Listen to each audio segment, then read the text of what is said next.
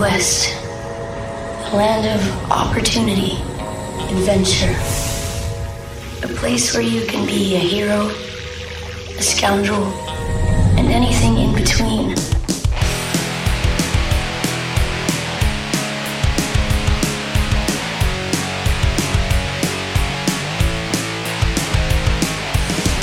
Hey, everybody. Welcome back to Core. This is Core for Thursday, April 7th. Yeah, 2022. Can you believe it's the year 2022? Weird. Time is in a bottle. None of this makes sense. 309 is the episode, and we're happy to be here. Thanks for joining us. Quick update. Breaking news. Okay? Oh. No. Some stuff came out of Sony. It's not... I haven't been able to confirm or deny much of this yet, but apparently they've named some of the games that will come out with their subscription service we talked about last week. So I'm just going to get these out of my system early here. We got, at launch, we plan to include such titles as Death Stranding, God of War, Marvel Spider-Man Miles Morales, Mortal Kombat 11, and Returnal.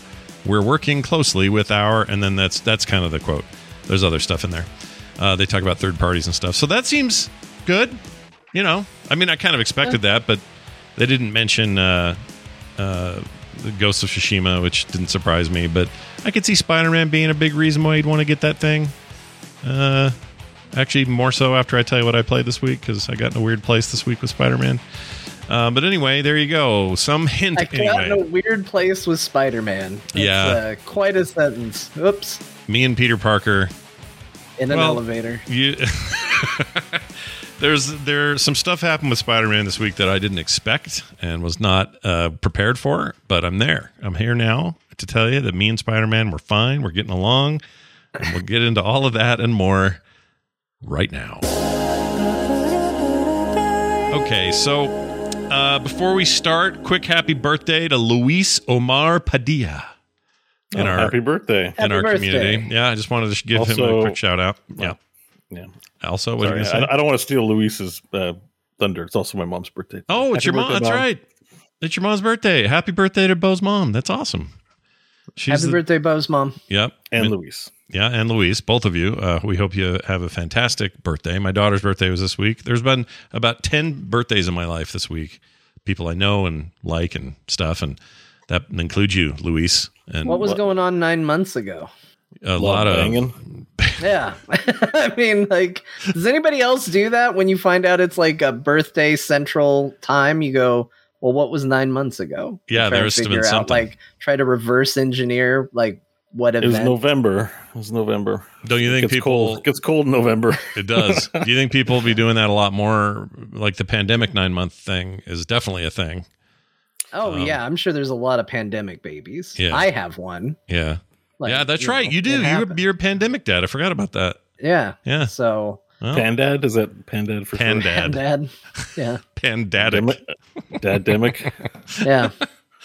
But yeah, like there's, we're going to have another one of those. But yeah, you do have to ask that question. I mean, my daughter was born on the 5th of this month. So this week. And, it gets cold. You're like, let's cuddle, and cuddling turns into other stuff. I mean, it makes sense.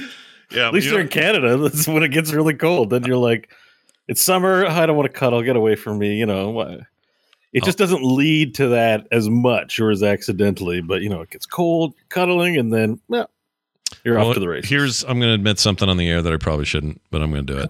Okay. Good. Because you guys brought me here. So let's get it. Here it is. Why? So my sister hates this, but my sister Wendy, she's on TMS all the time. Professional. She's great. She's a therapist. She's really smart and awesome in every way. Great sister. Great relationship. We've always been close. All of that being said, my oldest daughter was conceived in my sister's bed while she was out of town. That's awesome. Yeah, and she hates that because I bring it up and go, "Hey, it's Taylor's birthday. You know what that means?" She's like, "Please don't remind me what happened that weekend." It's sort of weird. There's a weird psychology that you don't really ever think about when it comes up. Like I had a house party and a friend of mine was banging someone in my bed, and my chief concern was not in my bed, it's mine. And then I was like, kind of, who cares? Like, why was that a hang up? And I realized it's just I never considered that could happen. Yeah. And because it happened, I felt like I had to react in some way. And now that I think about it, I'm like, whatever. You were worried You know. the bed was going to be all spermy. Things can be cleaned up. Yeah, it's but not you- but you soiled were- forever. But It's you were fine. worried. You were worried that you were going to get it, climb in there, and it was going to be all spermy on your legs and stuff, right? No, it was more of a territory thing, right? It was like because I didn't. It was get just so like, how lucky dare that you? night, That's my right? Like, domain. how dare you have better time than I do at my own party? You know, in my own bed. It's like you know, it's Goldilocks or whatever. You know, like Yeah. someone's been eating my porridge. It's Yeah. like, how dare you? And then as I got older, I was like, why was I so hung up about that? I made such a big diva stink about it. It's Well, no big deal. she still mean- makes me shut up about it when I talk about it. So We're pretty sure that my son exists because of a late to arrive pizza. oh wow, really? I don't want to know. Wait. Maybe I do want to understand more of this. So hold on. There was a pizza and it was late. Well, we were waiting for pizza, Okay. and you know, you want the pizza there, and it's taking a while, Yeah. and you got to fill the time. Wait, you conceived while you're waiting for pizza? Yeah, Really? yeah. That's epic, dude. I mean, they definitely give you enough time. If you got 30 or 40 minutes, that's enough to, depending on, it's enough time for me anyways, I'll say. Enough time for me a couple times over. I can have 10 babies probably in that time. Oh my lord! But, Think of you know, all the it's, pregnancies you it- could cause in that time. That's amazing. It's still pretty epic that you even chance it. Like sometimes I feel like I order food and I'm like, I'm kind of dirty. Let me take a shower. Mm. And then I'm like, no, there's only 20 minutes. I'm not that bad. The driver won't notice. Yeah, he won't care. And you had like, It wasn't Wow, really I'm a impressed. plan. It was just like we're standing around, we're expecting, you know, delicious food in the near future. We're bored. Yeah. Nobody else was in the house at the time. Like I think the kids were off with their grandparents, so it was like, well, what else are we gonna do? Yeah. Lights out, wieners out. I get it. Yeah, exactly. Oh man, that's an awesome I story. appreciate the plural of wieners. Lights out, wieners out. Don't explain it. Don't think about it. Just let it. That hang. pizza was probably incredible as well because you know, Yeah. post coitus pizza, hell of a thing. Yeah, yeah. I mean, like, hey, you want to talk about a good day? Yeah. Like, the wait for the pizza was great, and when it was all done, there was pizza. Yeah.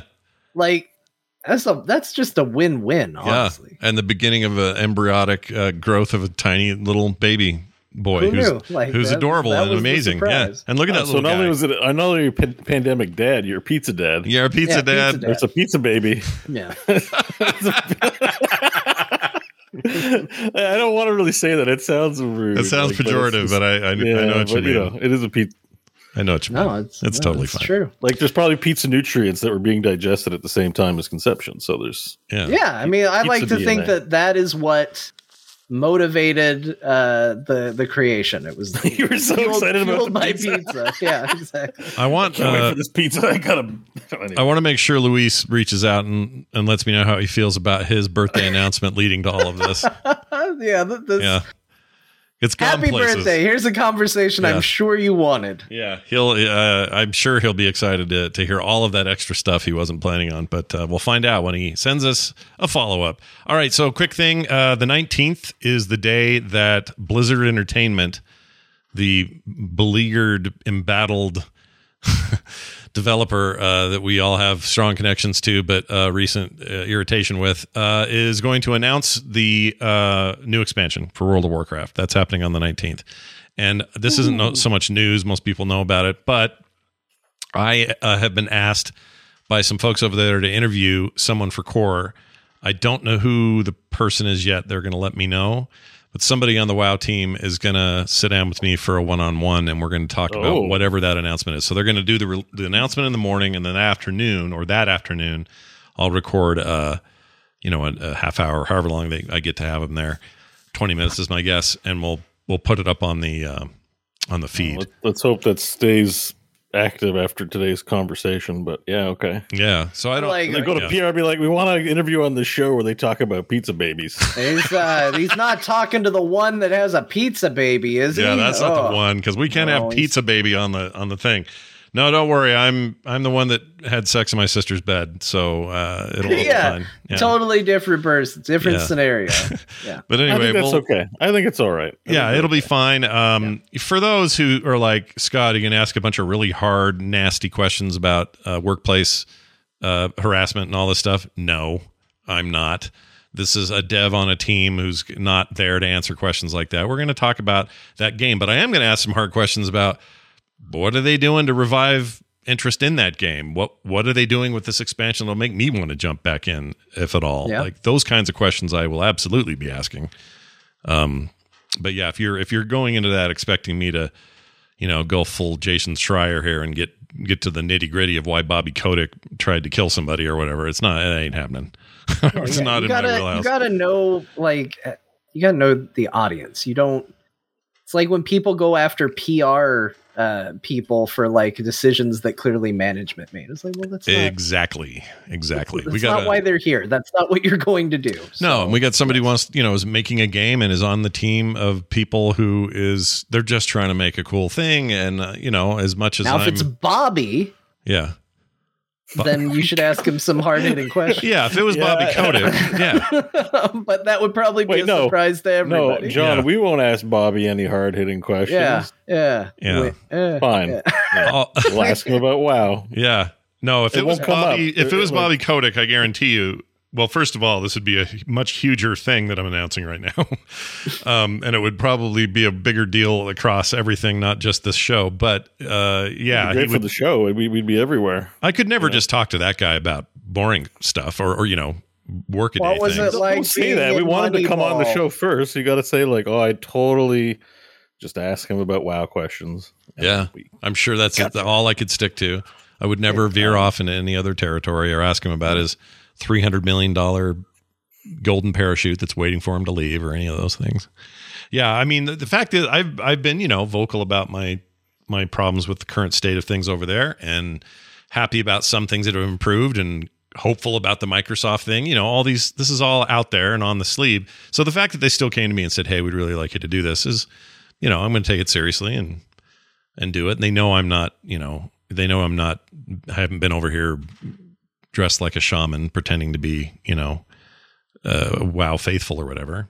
But I am very curious what that game's going to do in the coming years. So, is that what you do if you're WoW faithful? You podcast dressed as a shaman? Yeah, you dress as a shaman, and you got the totems, with the totems. Totems. Those. Anyway, so that's coming up. That'll be on the 19th. Probably put it up the same day is my guess. That's sometime that afternoon. So I'll let you know if something goes weird, but that is the plan. That's exciting. Yeah, should be good. So we should be seeing something next week about the expansion. There's already a bunch of leaks. And so depending on what you believe. Something official. Something official will happen on the 19th that morning. Yes. If you believe the leaks from Blizzard themselves, the next expansion is called Dragonflight. Yeah, it appears to be Dragonflight or Flights or Dragon Flight is what it's called. Yeah, Dragonflight, not Dragon plural. Not plural. Yeah, and band meeting, and band meeting. They're all going. Finally, it's time for a band meeting. All the sand came out of my shoulder pad already. I'm not any good to you people. What was his name? He lost all his sand. I don't remember his name. I've lost all the names of the Dragonflight. Dormu? I don't know. No, it may have been. He's a sand dragon, right? Yeah, and he had when he lost his power because whatever happened there, he he took off one of his pauldrons and it just leaked a bunch of sand. Yeah, sand just poured out of it. He's like, I've lost my power to hold sand in my shoulder. Which I always thought was kind of funny, in a real basic way. Like, is that what you're doing? I mean, are you okay, yeah, bud? Sand. Yeah. I mean, he's a sand dragon or a time dragon. Oh, that's right. Time dragon. Wait, but what's her name? Little Millie Jr. What's her name? She's a time dragon. She's a time dragon as well. There's a whole flight of the dragons, per color. I think I've lost time dragons. All that stuff. You got life-giving or life-binding dragons. You got Deathwing dragons, I guess. Deathwing was Earth. Yeah. He's an Earth dragon? He was Earth. Yeah. The black dragons are Earth dragons? Yeah. That's why they were the corrupt ones, because they were in the ground with the old gods. Oh, that's right. So they were closer to them. Yeah, it bled over into those and guys. There's the Emerald Dream dragons, I think. The green ones. They're into nature and sleeping. Nature. And the nature of sleeping. And created Tempur-Pedic mattresses. Yep. Yeah, And there's purple. blue dragons that give you massive buffs to your spell damage at Hearthstone. Yep. Yes. Magic. Yep. That's what they do. Yeah, we got it on They're now. good at See, Magic the Gathering. what else you guys are going to want me to ask on the 19th? We've just Like, done, look, we've uncovered it all. this is the kind of knowledge you accumulate when you clearly hate a game for as long as I Well, I mean, it's good that we're having this conversation ahead of it because the Spankster's going to be called Dragonflight. Now you won't be like the time glass guy. yeah. Yeah. I'd He's have to the really- guy like, that had the I'm sand that dragon. poured out of his shoulder in this game. I do. I mean, part of me wants to ask that though, if I'm being honest, but I won't. I won't do that. You're going to do fine. You're great. They Yeah, love it'll be you. fine. I'm not worried about it. You're good for them. And yes, I Yeah, think and we're pretty they've, you know, respectful I of really, the space. people that are there, the people that work there on the ground, I have huge respect for those guys. They're all great. I'm not worried about any of that. But anyway, watch for it coming up soon. Very exciting. Okay, Remedy. You know Remedy. The developer, they got the Max Payne. Jason Mraz sang about them. Sorry, different Remedy. I'm sorry to tell you, inform you, Oh, different Remedy. Okay. Different Remedy. How's that song go? different Remedy game The developer. Remedy of the serious of the thing without a foundation. I love that you got that weird reference. That makes me so happy. Is that- do I but have that the right wasn't one? just John's just saying stuff again. I guess I got the right I'm one. just really happy about it. Yeah, no. All right. But yeah, Remedy is remaking Max Payne 1 and 2. Yeah, Max Payne 1 and 2 getting remade in the they're doing it in the Control engine, which is a very nice engine. Control is a beautiful game. And my first experience in a modern game, because I did play the Quake 2 thing, but a modern game using ray tracing, Control is the first time I ever saw anything in there with that. And that was impressive. I've seen other stuff since. But anyway, they're doing that. It's through an agreement with Rockstar, who technically owns those old IPs. They own the Max Payne IPs. But they're doing it, and I don't know what they're going to sell these for. None of those details are released, but they're going to make them like a remake. And I mean, I guess the big question is Max Payne through the entire first game still going to look like this? is it going to go? No, he looked all right in Max Payne 3. Yeah, in 3 he was normal, but in 1 and 2 he was the whole time. Didn't he have a bald head in 3? Isn't that when they Yeah. were like, we're going to change it up? Now I got to He's look gonna it up. be in Yeah, a but he Hawaiian also- shirt and It was a pretty big graphical jump between 2 and 3. yeah. Let me see what Max Payne, because Max Payne 1, I think we all know what that looked like. Max Payne 2, he was much more subdued in 2. Oh, He had a normal face in 2. yeah, he's just a dude in 2. In fact, 2 looks a lot better than I remember it looking here. Look at this screenshot, unless this is somebody screwing around with me. I mean, they're using the word, that's what it looked like. Yeah. okay. I mean, they're using the word remake, Yes. not remastered, so I'm expecting them to take it seriously. yeah. Plus a remake implies a lot when The remake is an important word, and I agree. They need to respect the bar set by Square Enix for remake, because if every Yahoo game developers make some remake that is really a remaster, ruin it for everybody. yeah. Yeah. Just ruin the word. Now 2 and 1. I'm just putting the two faces up here to compare. There he is. There was a. I mean, that's even a generous high res. Like, that's a remaster. Oh yeah, that's the one HD. face. That's the PC version that you can like max out to better resolutions and stuff. So, yeah. but These that are not face, the same man. it just looks like a guy who can smell a fart. He can Yes. smell it. It might be his. It could be the gangster he's after. I don't But know. it's a fart, but also like a particulate onion cloud as well. Like, that's fart plus.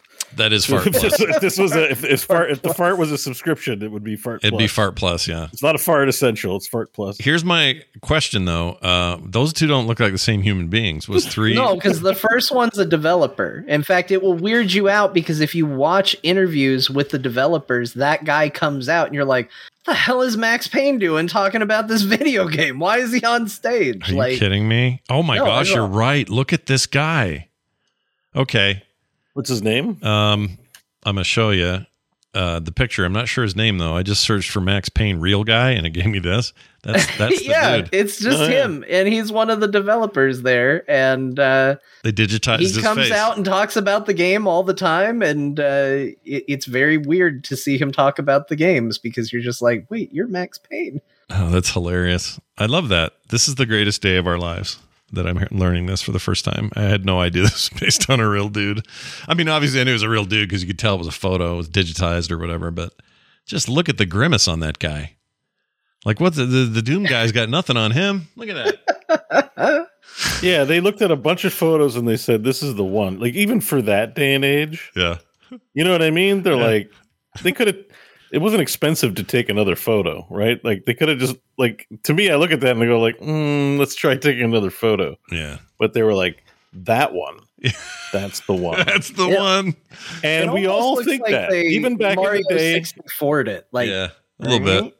A little bit. Did you guys play 3? I played 1 and 2, never played 3. Was 3 good? I never played 3, no. 3 wasn't Remedy. It went to Rockstar. Yeah, that was 3. Rockstar, right? So it was And it had the disconnected. GTA shooting, which I didn't like all that much. Oh, I don't like didn't GTA know. shooting. I didn't know that. Did it have the not? It wasn't like slow down John Woo. Oh yeah, it has shooting? slow down, but it's the feel they have for their shooting in their games. I always hated it.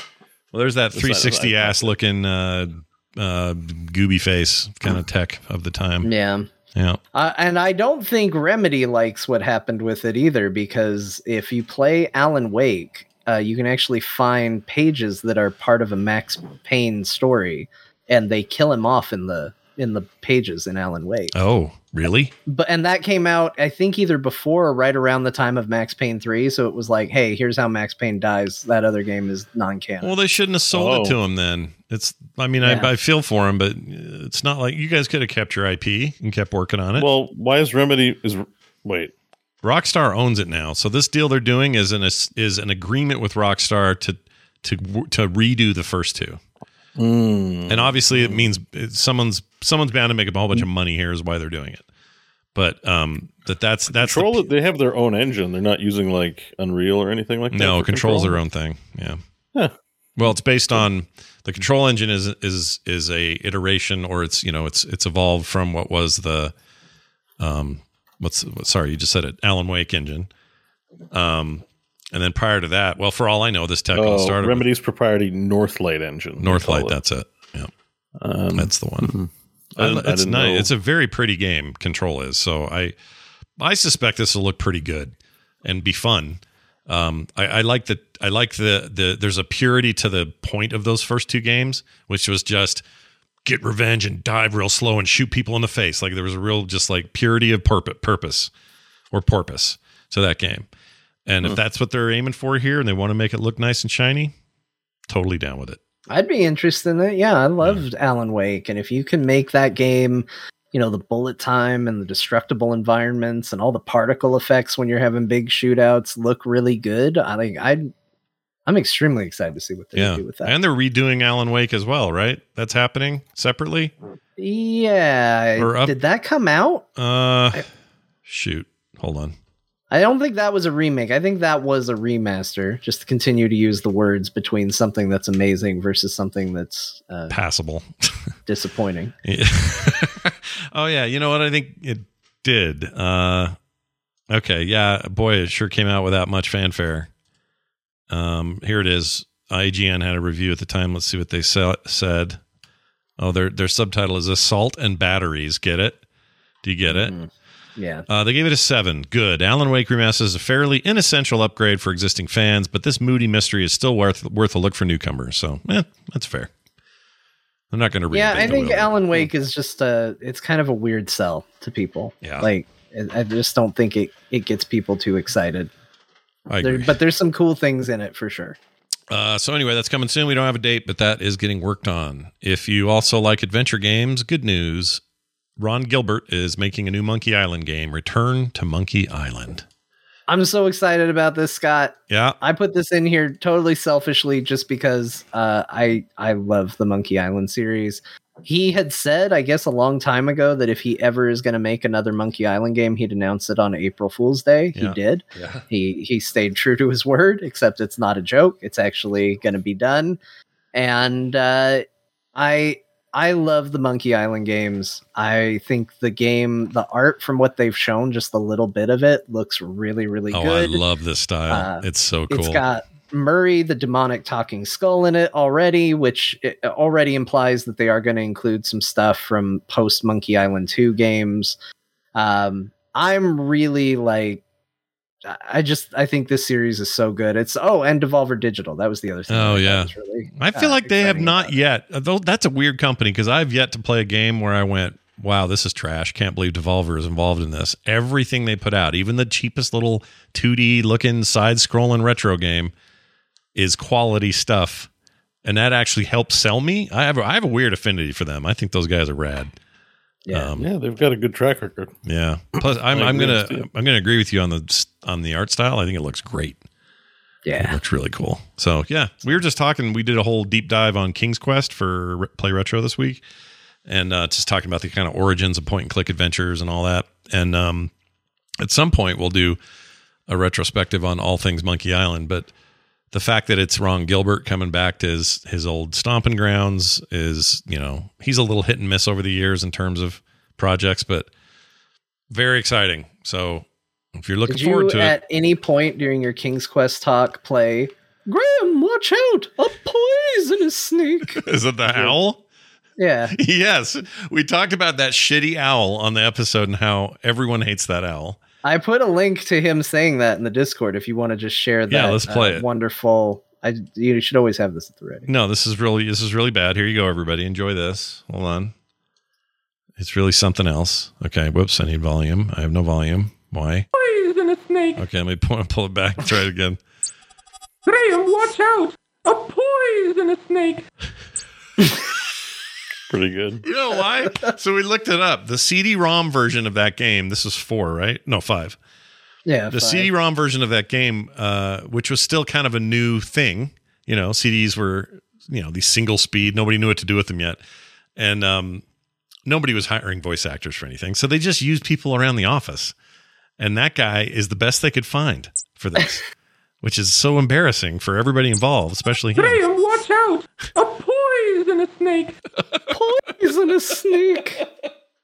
I love it so much. I love King's Quest V. I played the shit out of that game. Oh my gosh, I love that game. I still, to this day, I'll sometimes go get a glass of water and I'll go, life-giving water, nectar of the gods, which is just me quoting more crappy narration from that game. Yeah. I love it. It's so bad. And those games, so Monkey Island was kind of notorious for, it's weird. It's got dumb things. One of the items you get is a rubber chicken with a pulley in the middle. Like, how do you use that? Where are you going to use that? What's its application? Sure. But you really can't die. You can if you do some really extreme things. Like, I think there's one part where Guybrush says he can hold his breath for 10 minutes. And he winds up thrown underwater. And if you do sit there for 10 minutes, he will drown. But like, generally speaking, you cannot die in those games. But King's Quest is the exact opposite. Oh yeah, die all the time. You walked onto this screen, you're dead. Yep. You touched that thing, a bear comes out of the woods and eats you. It just doesn't even make sense half the time what kills you. Well, at least in those cases, you'd gotten to an era where we could have save points. In the early games, like 1 and 2, they didn't have any way to save anything. No. In those games, you just died. You had to start over. Yeah. You were done. I mean, they were insane. So yeah, I'm expecting this to have a lot of modern sensibilities, but to also be a pretty great throwback writing and character wise. And yeah, I'm excited. I like a good adventure game. I'll just go on record and say it out loud. Why is my echo? I'm a Space Quest guy myself. See, Space Quest rules. It's so good. Space Quest is great. Yeah. Oh, I just want to play it right now. Let's do that. I've been meaning to do like a playthrough of the series. They're all. I haven't played the last one. There's It's been a while. Shit. It's been a while. There's one where you actually captain a janitor ship, but it's not that one. There's one after it that I didn't play. Space Quest Collection on Steam is pretty cheap, I think. Yeah, I have it. Like, maybe I'll even start it after I'm done with Elden Ring. But like, I've been. It's been on my drive. I'm ready to play through it. That's another one where death is possible, right? Oh, right, yeah. Space Quest. You die all the time. Yeah. Like, you walk in the wrong direction and a laser fires out and it's like, you idiot, you walked the wrong way. Now you're a pile of, Yeah. I like both methods, but I think my favorite joke is Monkey Island 2 is framed as Guybrush telling Elaine the story up to a certain point. And you can get him killed during that course. And if you die, it just cuts to him telling her the story. And she goes, Guybrush, you obviously didn't die. because you're telling me this story right now, and it just plays it off as like he just embellished details a little too much. Yeah. And then he's like, oh, that's a good point. And then you just go back and you try it again. Like, death usually not a thing in those games. And I think that makes for some funny moments. But I also, I grew up on the Sierra style where you died for every mistake you possibly could make. Sierra meant death. Yes. Eventually for Sierra Online themselves. Speaking of which, we were talking about them, and they were founded by Roberta and I forgot the husband's name, Williams. Ken Williams. Ken Williams. And they're super interesting people. And anyway, didn't know this, but after I did that episode, I was talking to my daughter, and I didn't know one of the reasons she wanted to go into games because there are more women in a historical context in early video game development that were around for stuff like this, that we owe like huge, like entire genres to some of their ideas. And she just thought she wanted to try to be one of those people. And I had no idea. So we had this like fun little connection. Awesome. But anyway, she's coming back too to do something. Ken and Roberta Williams just announced they're working on a new project because they were quarantining and bored. Yeah, they were in a. So they're like, we'll make a game. Yeah, which was similar to why King's Quest started, because they weren't quarantining in the 70s, but it was something like that where they were like couldn't leave or couldn't do something, and she got all hooked on some weird IBM mainframe game, that text-based thing someone made, and that inspired King's Quest. And so the idea that she would be doing that again, but based on another shutdown of sorts, that's pretty great. I don't know if that's a King's Quest revival or something else. I don't know.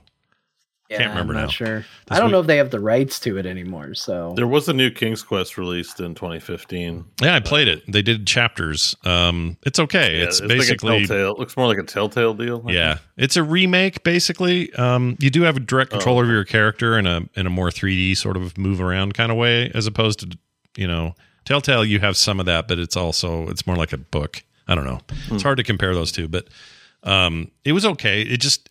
They were kind of remaking those games, and they're not terrible, but they're not. I don't know. They're not notable. It hits different in this day and age to what people expect. Like back in those days, they were like, "Holy shit! Look at these graphics." Yeah. You look at it now, and you're like, looks like barf, right? Like, but yeah. Well, some of it really, some of the later stuff, 90s stuff, I think holds up. Like, I love that kind of pixely stuff, and there's lots of... it does hold up, but just from like a sales perspective, like... Oh, yeah. I think adventure games with high fidelity, the bar is really high, because you're looking at, like, a Quantic Dreams. Like, people are like, it needs to be a cinema experience. That's a good comparison. I think that's what they're trying to be, is like, Quantic Dream is the modern... They're trying to be a modern version of whatever that would have been then. Yeah. There's just so many offerings. If it doesn't have a novelty attached to it, I just think it's hard. It's just a hard sell. It's probably a really great video game. But. Yeah, Carter and I are playing. We've been live streaming it. We'll do it again tomorrow. I think we're probably getting close to the final third, but it's a game called Roki, which is this. It's an adventure game in all the truest sense, except it's done in this beautiful engine. 3D this and that. Just a really nice game written by some folks somewhere in. It's Norwegian in origin, and also the story is based on some Norwegian lore and mythology and stuff. Anyway, we've been playing that. That thing is awesome. Like, I'm all for this style of game being a thing, and even though it's a 3D engine, it still kind of has that, like, you have direct control of your character, but stuff on the screen, you'll grab something and she'll say, oh, this is meant for whatever, and you'll put it in, like, the top drawer inventory above your head, and you get another item like, oh, this candle and this donut go together somehow, and then they create I don't know, magic wand or whatever. None of this is in that game. I'm trying not to spoil it. I made all that up. It's all imaginary. But I would highly recommend Roki, and there's quite a few indie, quote unquote, indie style adventure games. Like Steam alone has tons of them, and there's really good stuff in there. So we're checking out. I think I watched you stream some with. Oh yeah, did you see part of that? Yeah, we had not Roki. It was a different game, but I know you stream these on occasion with her. There was another one where I can't remember. Was it a time travel-y one or something like that? Oh, the space, the goofy. You're going to different places. A little weird. I can't remember what It's it a was called. LucasArts one. Day of the Tentacle. That's the one that we played. No, No? It definitely wasn't Day of the Tentacle. No, it was. Oh, it was the X-Files like one. With the, yeah, I think so. Yeah, I think that was so. an indie game whose name I never remember, but that was a fun game. We really liked it. And that was, I think Ron Gilbert was involved in that, actually, or somebody like that. Yeah, I think it did have some legacy towards, past adventure games. Yeah, and who's in the chat? Nor Penguins yell Speck of Dust. Yeah, that's what that game was. That game had that Speck of Dust. I even have a t-shirt that says Speck of Dust from that run. That was so much fun. Anyway, all right, so that's what's going on there. Looking forward to it. I also am looking forward to this, I think, because I'm not really in the mood for RTSs, but I love Dune, so I got real excited about this. Plus, Dune has a long storied history as a. Oh, I saw Dune on the weekend. Oh, first time or again? Yeah, first time. Yeah. What'd you think? I liked it. It's just not the whole movie. Yeah, this is the way it's. You're like, okay, like, yeah. It's hard to decide if you like. I definitely enjoyed it, but it's hard to decide if you like it because it's so like. We're just gonna stop. It's like, you stop in the middle of the movie to order a pizza and then don't get back to it because you're busy doing something else. John knows about. And in John's case, there's a baby coming after that pizza. So it's like, okay, I guess like I liked everything I saw. It was awesome, but it's just not. I love that movie, but I also agree with you at the same time. Like I love it, but also it's the half of the. Like I know the story too, so it's not like I wonder what happens next. It's like I know the general gist and I like how they're treating it, but it's not over. So I just know my brain's like I can't really. That sounds like a character in Dune. General Gist. I like that. General Gist. General Gist. It sounds like a fake name in General Dune. Kenobi. I am General Gist. All right. So anyway, Dune Spice Wars is launching in early access this month. What is that, you ask? Well, it's an RTS, which is why I'm a little hesitant because I'm not really into RTSs right now. I haven't been for a while. It used to be all I cared about. Now I'm sort of whatever. Anyway, this could be a really good RTS. This could be a very good RTS. I mean, I don't know. Again, strong legacy. The right IP. It's the right IP for it. And you guys, that's playing. Sorry. We have nostalgia memories from Dune 2. Dune 2 was an amazing PC RTS. Like it was crazy cool. Years ago. Yeah, it invented the genre in a lot of people's minds. I played it on Genesis, which is a weird place to play an RTS, but it played pretty well there. Anyway, conceptually, you're on Arrakis. You're trying to control the place, get all the spice. Oh, there's footage for it. Oh yeah, they got a little gameplay footage here. Look at these little dudes. It looks great. It's like a mix of Civ and I like real-time sandstorms. I like what I'm that seeing. looks cool. Yeah, it's pretty neat. Well, this looks like it's going to be a lot of fun. It looks like a really nicely made game as well. I think the art for all this like key art that they've got is beautiful. Love this stuff. It's very reminiscent of maybe some of the old editions of the books when they were originally published. I love that kind of thing. Do you guys remember that Sands of Arrakis Homeworld spinoff? Or not Sands of Arrakis, sorry, Sands of some other name. Sands of not tied to actually Dune. Yeah, it felt very Dune-y though, which is why I screwed that up. But there's kind of a Warhammer thing going on here. I'm kind of enjoying what I'm seeing. Oh, look, they're winning you over. They are winning me over a little bit. If the campaign's solid and doesn't, you can't resist this. If it's look at all that sand. Look, if it's not too much horde mode bullshit, I'm probably in. I just don't want to do horde mode stuff. Look at that guy. Dune? No, the horde mode missions like defend the base until the sandworm gets home, or whatever the deal is. I don't want to do that. There'll probably be a mission, I'm sure, like that, but yeah, I don't know. This looks like it's more like a game of Civ where you have the different houses and. Yeah, and they literally call it Dune 4X real-time game. Oh, then 4X would mean Yeah. I would expect something like Civ, not like... Yeah. So maybe Stellaris is the It's comparison? not like StarCraft 2 where there's this mission-based sort of deal, or, because RTS can mean that, like you're in a map, you have an objective. It might be like Stellaris, or Civ. Stellaris is real time, so it's probably more like Stellaris. More like Stellaris, Stellaris is space Civ, but the difference is Civ is turn based, and Stellaris is you pause and play kind of thing. Yeah, I really like Stellaris. I like Stellaris, but I'm bad at it. But I really like it. Oh, Stellaris is so good. I really want to play. I know it's going to be like a 5,000 hour thing, and I've got like all the expansions. Oh, you should. You should get in, man. You should get in. It's just You'd have to stop playing Elden Ring. Next 18 weeks, going to be like, so I'm still playing my campaign. And I mean, hey, that's fine. Here's the thing. I'll tell you this, though. You know, you say it'll be that every week on Core, but unlike a lot of games where if you talk about it every week, like, I don't know, an MMO of some kind. Yeah, maybe a Japanese one that's... usually the story doesn't change. It's like, I did MMO stuff. I will say this. The stories that come out of games like Stellaris and stuff like that are amazing. Like, it makes me want to learn it. I just don't have the patience for it. But the stories you hear about those games and what's happening in them is really good. Yeah, there's some really good DLC I've heard about for that game that just really changes things up. I have all of it too. I don't know why. You guys are like convincing me to, okay, I'm not going to play.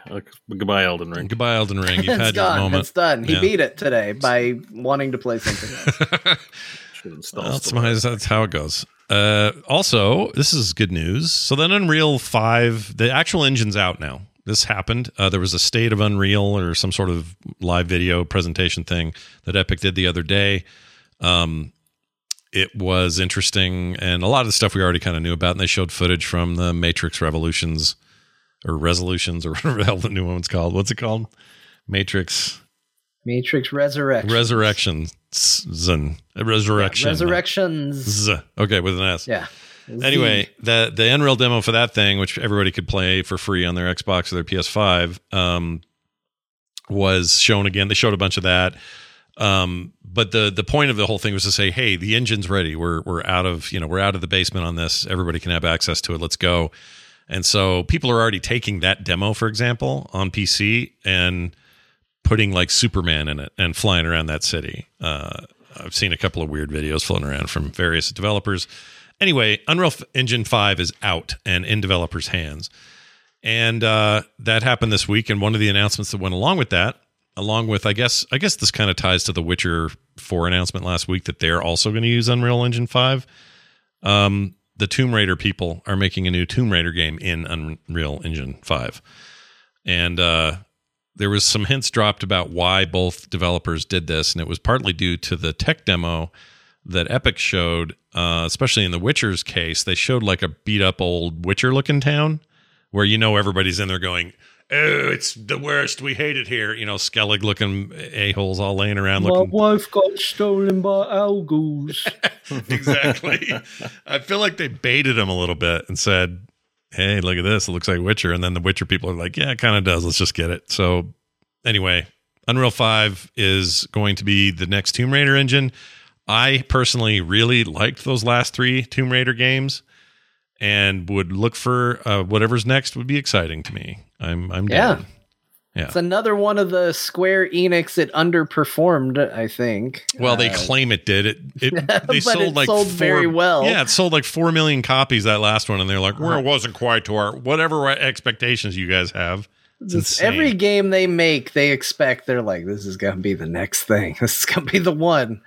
But hate it. No, I liked him. I actually didn't play the third one. Oh, you should. It's very good. They came out a little too close to one another. I think I just kind of missed that one. But the first 2 I love.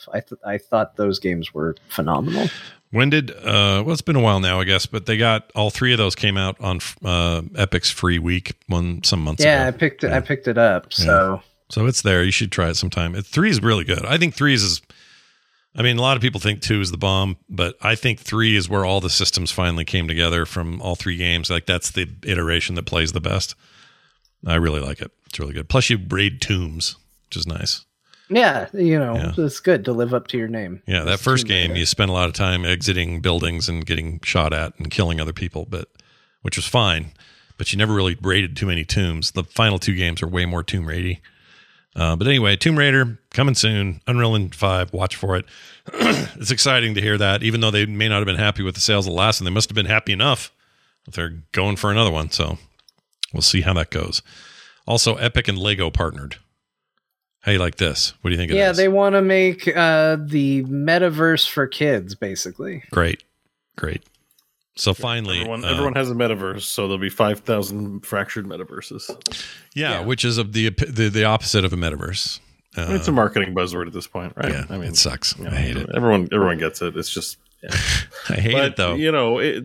Epic is has a really good engine, really good tools. And Lego is first and foremost amongst as a toy developer of what it makes. Mm-hmm.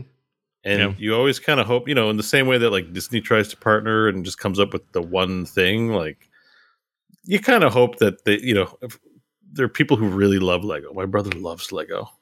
Like, Lego's great. And like if you could get a really great simulator game it wasn't like a license, like here's Star Wars Lego, like just like a build shit in simulation, then here's the way to buy the real physical products,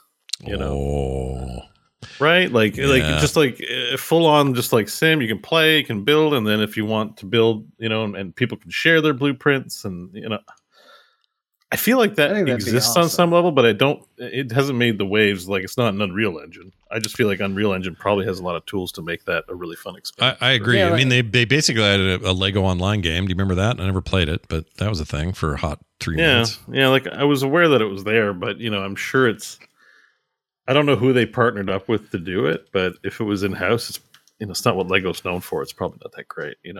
Who's the developer? Yeah. So I don't remember what that was called. Lego Online. I don't remember. I was going to try to find it, but that was kind of an answer. That was them saying, "Hey, what if we were like Minecraft?" And I don't think that worked out for them. And then they were like, "Well, what if it was Minecraft and like World of Warcraft?" And okay, that didn't really work either. This might be the way to do it. I think this is more of a strategic move by Epic and Lego to some degree to get some of that Roblox money.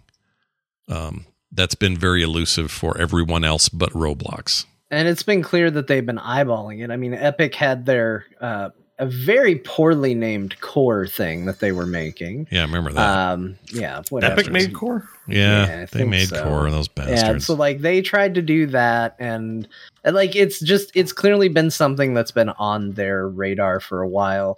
I honestly, I'm a little surprised that they're chasing it as hard as they are, because I feel like it is not too hard for them to branch Fortnite into becoming that. Yeah. It's already got the eyeballs. It's already got the attention. I feel like maybe they're just worried they're going to mess it up. But okay. Yeah, so Epic is not doing Core. It's Manticore. Well, games. Manticore, but it's on the Epic Game Store. It is. It's all it's so they're supporting it though with not only the engine is Unreal, but they are they're big. They're pushing it as part of like a core experience. Sorry, it's hard not to use the word in all the contexts that it comes in, including our freaking show name. But anyway, they're all up in Epic's pocket on this, and I don't think it's doing very well. I've heard that this is sort of a empty thing. Nobody's really playing this because no one left Fortnite to play it, and the only place it's really featured is on the Epic Game Store. So it doesn't have the reach that Fortnite does. So I on the one hand, I'm glad to hear that because I would like our name back. But two, I think that's what this is an attempt to do. I think they've got other attempts to try to do this. I think the Lego attempt could actually make it that you could make an argument that would be a pretty strong play. Well, this is also like Nintendo has a game creator offering. PlayStation has Dreams. Yeah.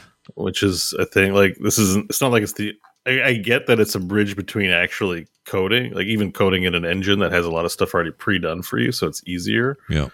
Or like Game Maker, or one of those easy to like access, sort of like what do they call it? Just like an environment, like a programming environment that makes things easier for you as a developer. Sure. You don't have to code straight from C or whatever. Right. Object oriented programming. Yeah, so it's just like you can go in there and you can do nodes, and it's graphical, and you can learn that way. It's like this bridge, so it's like it's kind of not an adult who wants to even play around in programming. It's like, don't use this. Like, just use Epic, use Unreal Engine, there's more support for all these things in terms of YouTube tutorials than there's ever been. Yeah. So I think most adults looking into this are going to think this is a waste of time. So it's for kids. Definitely for kids. And Core doesn't strike me as very easy to use, whereas I'm sure Mario Maker or whatever it is that's called for Nintendo, I don't know if that's out yet or not, what they announced for their little game design thing. Not yet, I don't think. It's easy to use, right? Yeah. Like Mario Paint is not a good Photoshop software, but it was easy to use and a bunch of fun at the time. Yeah. And so Core doesn't strike me as hitting either of those very well. As a platform, that's where Roblox, I think, is like that, because you can make games at Roblox, right? But Yeah. it's really easy to make games. And kids are making games. Like, it needs to be kind of stupid. Like, I don't mean that pejoratively. It just needs to be kind of like hand-holdy, and you can't make great original content in it, because then if you're doing that, what's the point in using Core? Right. I agree. Yeah. They're Roblox is way ahead in this regard. He said, okay, so Niles B. Christensen, who is Lego CEO, he says, just as we protected children's rights to safe physical play for generations, we are committed in this deal to doing the same for digital play. So we look forward to working with Epic Games to shape this exciting and playful future. And he probably did it in an accent that was way cool, and I didn't do it at all. I'm sure there are people using Core. It's just not a big audience, right? Like, It's very small. My understanding is it did not take off. So, but we're doing good. So that's fine. Core rules. If they have less users than we have, listeners, then yeah, for a company that size, it's probably not going well. Yeah, I don't actually. I wish I knew those numbers. That would be amazing if we had more. If we have more downloads than they have Core users, that would be great. That would be great. And maybe it is. I don't know. Anyway, there's that. That's pretty much all she wrote this week. So let's dive into a Dear Martha review. Now, here's what happens. From the front lines, John goes and finds Steam reviews. And then he reads them here as if this was like a late 1800s letter home from the front in the Civil War. We call them Dear Martha reviews. That's the most description I've ever given this segment. So I hope if you're new, people won't figure it out otherwise. Yeah, you're never going to figure this out.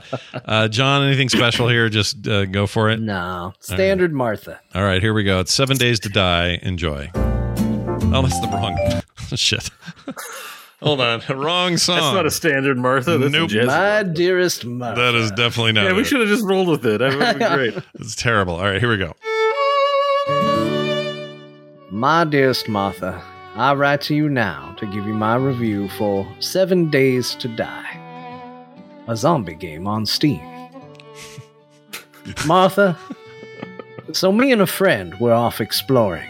It started to get dark, so we busted into a house, stuck up a finger at the zombies shambling towards us as we hacked out the stairs and retreated to the attic. After congratulating ourselves profusely on outsmarting the undead, we proceeded to start talking about life in general, and memories of times past, whilst the zombies screamed and raged downstairs. After a while, my friend asks me, "Dude, what's that noise?" "Dunno, man. Sounds like something is falling down." I pull out a candle, to be greeted with a view of house collapsing around us. After a moment of pure perplexion, me and my friend fall through the floor into a moaning sea of zombies. I made a dash to the door, thinking that I was going to make it, whilst the screams of my half-eaten friend rang in my ears. But just as I got to the precipice of salvation, the remainder of the house fell on my cowardly ass and squished me. 10 out of 10 would get crushed by house again. Uh-huh. Yours in this life and the next, Ryan.D. Oh, that's lovely. That's a fun one. I've never played that game. Yeah. Anybody play that? 7 I Days to haven't, Die? but it sounds cool. It does If that sound- story's true, that sounds all right. Yeah, sounds okay. Isn't that? I think that one just got. I'm thinking of The Long Dark. Something just got hacked from Game Pass, and a bunch of people were pissed. But I think it was The Long Dark. Same deal though. Survive, zombies, all that. That's the thing. Well done, John. That was awesome as always. Let's get to what we played this week. All right, I just want to add on to what John said last week a little bit about Weird West, which hit last week on Game Pass, and since then has also been added to Game Pass PC and console with cross saves and stuff. So I thought I'd test around with that a little bit and also get my hands around the game. I think that game is rad, like really cool. I really like it, like a whole lot, and would recommend it. I don't have a ton to add in terms of gameplay because John kind of explained most of it, but it's really fun and tactical and hard in some parts and really rewarding. And I think that the almost retro style engine they're using or whatever, this kind of look that they're going for, it really works for it. It's very weird, like it says in the you name. can't talk about this game without saying weird. I felt very self-conscious that I called it weird like 8 times last week, but it is. It's very Like, weird. Just something about it is, and not just like the fact that there's occult stuff, but Right. it's very weird. No, the cult stuff, it's like, oh, okay, well, I get it. These are themes we've seen in other games or stories or movies or whatever. It's just that the entire thing is just a little weird, and unnerving in a good way for me. I really, really like this. I already was a huge fan. I think I said it last week, but I'll say it again. I'm a big fan of taking the Western genre and mixing it with other stuff, whether it's, zombies or werewolves or supernatural phenomena of whatever kind you want to apply to it. I find that stuff great. Like, big Jonah Hex fan. I love that kind of stuff. I read a lot of books that are sort of based on this sort of thing. Six Guns, a very good example. Jerry Tolbert in the chat mentions it's very much like that. If you've never read the Six Gun comic series, do yourselves a favor and read the effing Six Gun. It's so freaking good.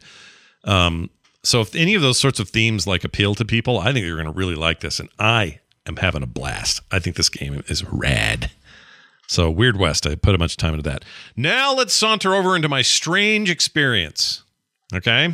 With Spider-Man. With Spider-Man of all things. So I'm always, always like finger on the button going, I really should get Miles Morales. And if I'm going to do that, I may as well get the one with the remastered first game. They're some of the best. They're the best Spider-Man games. I actually think they're better than, this is going to be controversial. I like that Spider-Man game that came out for originally PS4 and is now a remastered thing on PS5. I like that more than I like any of the Spider-Man movies. That's how much I like it. I think that game is really great. Now, you might say it's hard to compare. I'm kind of with you, but it's hard to compare. Like, there's a difference between I watched a very fun movie and the relaxing, wonderful joy of swinging through the city as Spider-Man. You're right. And I'm not even saying the stories are comparable. Maybe they are, maybe they aren't. But I really like being in that world, and I like being Peter Parker, and I like all the notes they hit with that. To me, that feels like the most real place for Spider-Man to exist in a video game for some reason. I don't know. This is just a me thing.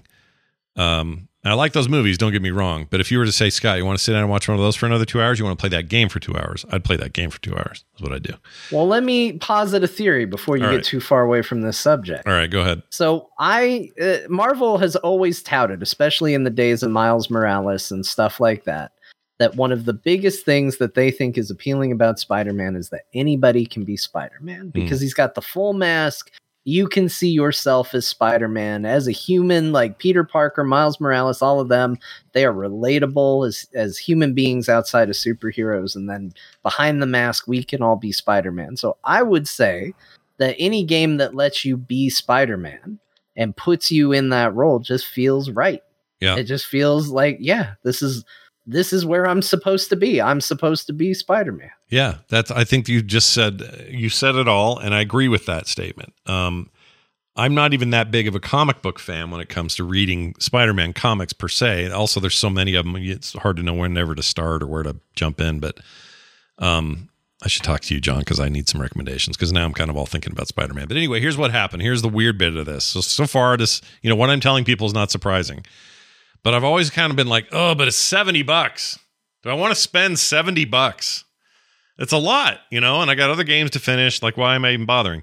They had a freaking spring sale, and they had that combined game set, which I think they call Ultimate Edition or something. Yeah. Where you get the full remastered first game, you get the new Miles Morales game, all in one package. They had it for like $44. That's awesome. That's a good deal. That's a really good deal. And it was like very short sale. Like they weren't going to do it for much longer, like 3 days and the sale was over. Slam it, and you don't have to play it right away. Yeah. So there when you want it. Exactly. So I was like, I'm doing this. I've been talking about doing it. Why don't even if I don't play it now, I'll have it ready when I got some time. I mean, I've bought games thinking I'd play them later and never touched them for way more, for like full price. For more money than that. I mean, it's great. So that's what I did. I downloaded them, and then a funny thing happened. The console went bling to let me know it was downloaded, and I thought, well, I'll just hop in. I'll give that first game a swing. Yeah, give it it's all I've done. That's all I want to play right now. It's really good. I started over completely from where I was way back in PS4 days because I didn't want to just try to remember. I never finished that game, so I never got to the finished story or any of that. Always meant to, just never did. So this time was me like, okay, I'm going to start over.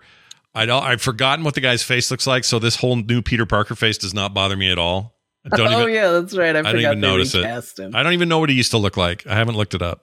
Different. That's all. Yeah. Like different, but also the same. Yeah, in some ways the same, and it's the same voice, I think, right? Or did they? Why did they recast him? Same voice actor. Some deal with the previous actors' image and their contract. I don't know. I heard so many theories. I heard it was to make it look more like Tom Holland. I heard it was because he was going to be appearing in Miles Morales and they couldn't get the original guy. I heard a ton of stories. I don't know which one of them is true, but for whatever reason, they decided for this version to recast Peter. Yeah, and he does look a lot like he looks a lot more like Tom Holland. I won't say he looks like Tom Holland because I think they only did new face capture and not full body capture. Yeah. So this guy's if you didn't know any of this, Bo, you'd never know. Like, yeah, I know it runs perfectly fine. It's not like weird where it feels like his face is attached to the wrong body or anything weird like that. Like I'm voting conservative, and then right, you're out. You're out of here. You got Cara Dune. But like, yeah, I was just fishing for controversy. It's fine. I was like, why did they why would you remove them? But yeah, well, at the time it was controversial. I remember thinking, what's this all about? And then I've never really figured. There it is. I just pulled it up. So the 2018 original. That's one dude on the left, new guy over here on the right. I think he's just as affable and fine. I don't have any problem with this one. Yeah, if anything, fine. He's now become more Peter Parker for me than this first guy. So I'm all good. But anyway, I ended up playing hours and hours and hours of this freaking game. And I think I'm now officially further than I was my first run.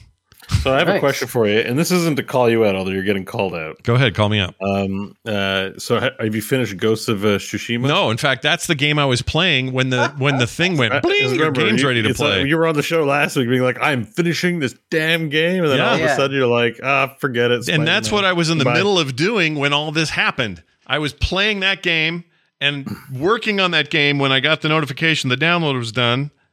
And I went. It's Sony's fault. They should institute this new thing called price freezing. Where like if you see a sale at the time it's on sale, but you're busy finishing that company's other game that you also bought off them, you can be like, listen, I don't want to buy it today, but save the price for when I'm done Ghost of Tsushima and program it to be like, when I'm done this game, give me the deal for 24. I have 24 hours after I hit that achievement mark and finish Ghost of Tsushima.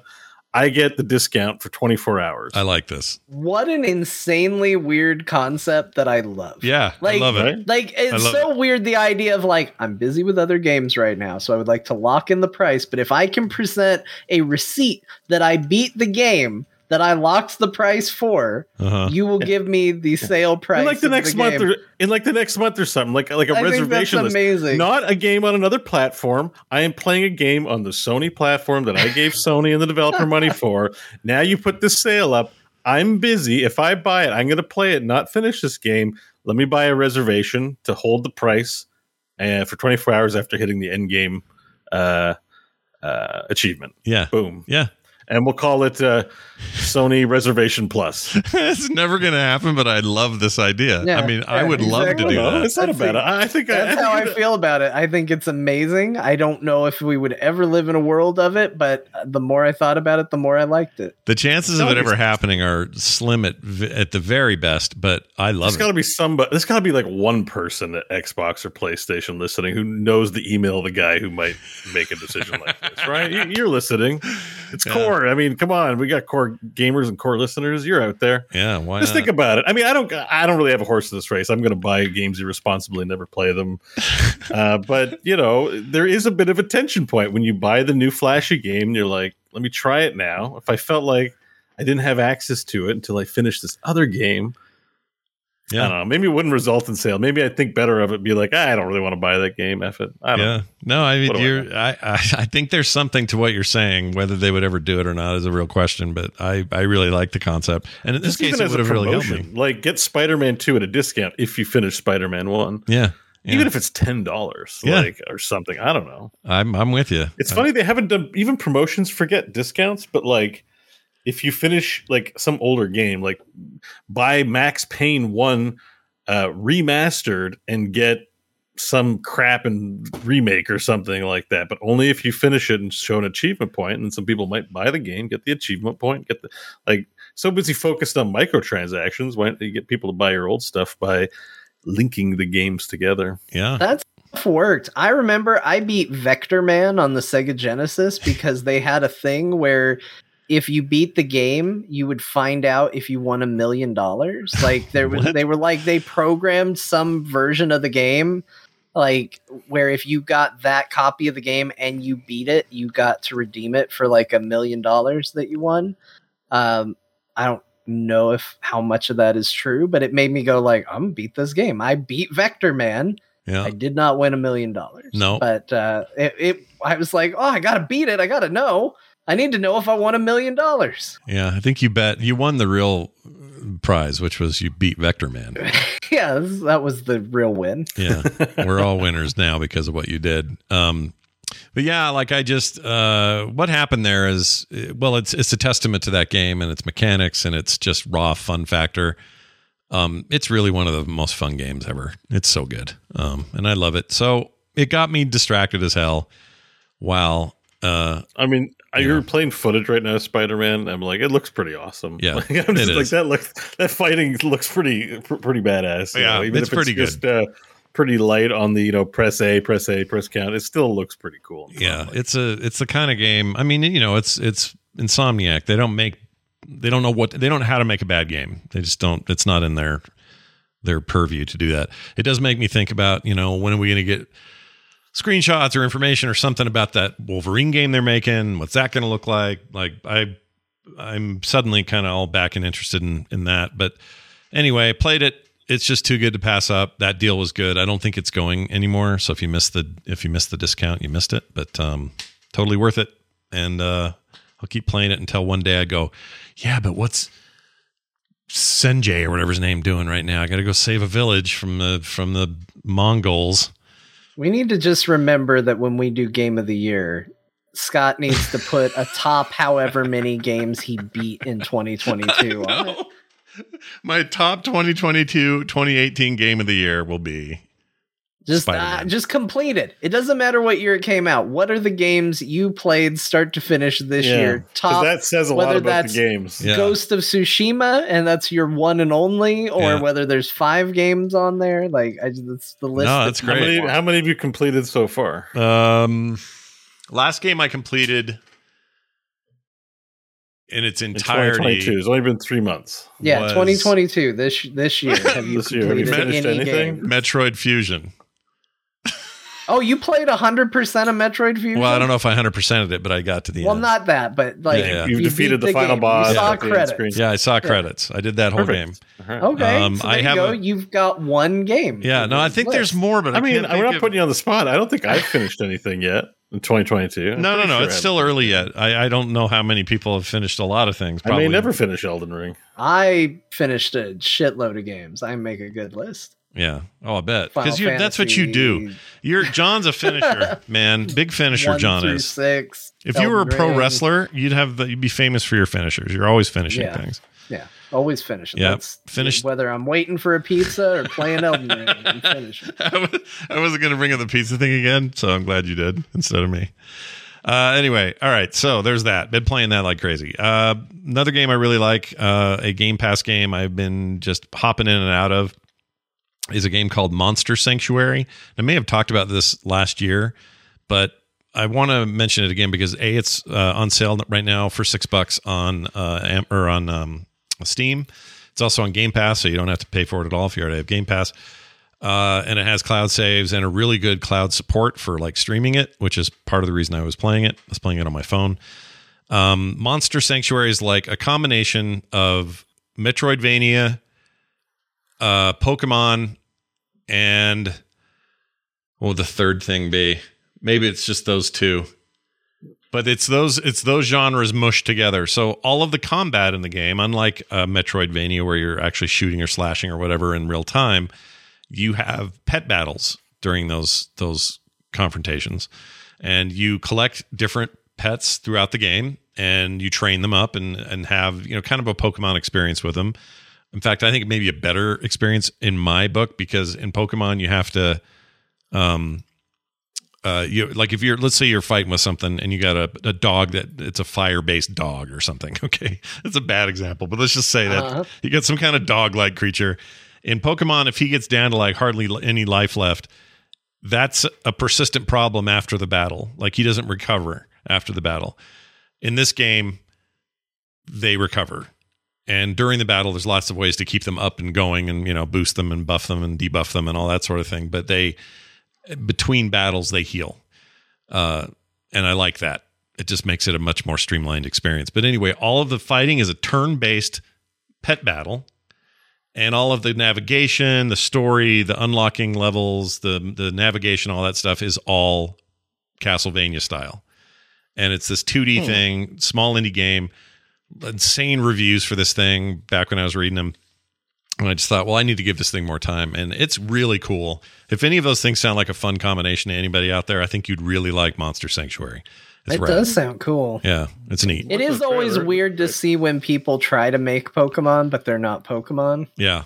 Because you just get the feeling that like people are just throwing their hands up. They're like, I don't know, man, everything. There's so many Pokemon at this point. Oh, yeah. Because it's like you look at it and you're like, oh, that looks like Blastoise. And they're like, no, it's Blastoise adjacent. He's got claws and he's a little bit Godzilla. It's fine. Well, there's a Blastoise looking guy here, but his name's Cammy or Cam. Yeah. And they don't, the one thing I would give credit here is they don't seem to be in the business of trying to recreate Pokemon. There's an old guy Pokemon. This guy Tengu, he's got a red face, an old beard. Oh yeah, the little red face beard guy. Yeah, a long those red are cool. nose. Yeah, they're these weird. They're not even animals or creatures or mythical. Some of them are just straight up. Like here's a fox type thing. I saw one that was just a blob, just a little slime. Yeah, I have a slime actually working for me. He's great because he does AoE poison stuff that is awesome. They're not treated like Pokemon in the traditional sense. You don't swap them out. You actually have them all out and fighting and taking turns in the turn order. So if I've got a blob, a fire cat, and a whatever third thing, they're out fighting, and I'm doing their turn like a JRPG, while the other team same thing, and that's how you do your fight. So it's not strictly like the Pokemon swap out a creature because the one creature almost died and get the new fresh creature in, or you do want to try to counter certain abilities. So like if the fire guy's not immune to fire, but fire does very little damage, but a water thing might be better. You use your water guy on the fire guy, but then you use your earth guy on somebody, like there's still the rock, paper, scissors thing going on. But they don't make you swap out monsters and all that. I think it's a very, very cool take on all of it. Like it's just a good mishmash of those various genres together, and I really like it. So Monster Sanctuary, I played a bunch of. I'm downloading it. I'm going to try it. You should definitely try it at some point. Game Pass. So many games right now. I know it's kind of it's an embarrassment of riches right now. So I would not be, shocked if nobody had time. Okay, I'm now going to tell you that the game I told you about last week, the Forward Escape the Fold. Do you remember this? It's like a single player card battler, except the card moved up and Escape the Fold. Yeah, did I tell you guys this last week? I think I did, didn't I? About this game? Maybe.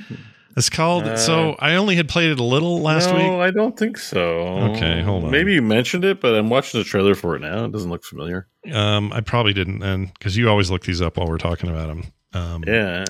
Well, anyway, it's called Forward Escape the Fold, and it's a game where you pick a hero, and that hero's got so much life, and you start in a kind of roguelike card battler way, but it's not like, side to side or having a deck. You're navigating through cards that are placed before you. So one might be a gold card, cool. Yeah. An attack card. Another one might be poison card or whatever. So you want to get the gold. There's like a tavern and a forge, and I'm seeing path cards. And so all that stuff. It's like everything's handled with cards. Yeah, it's all cards. It's all like this cool retro look to it, and has an amazing sound.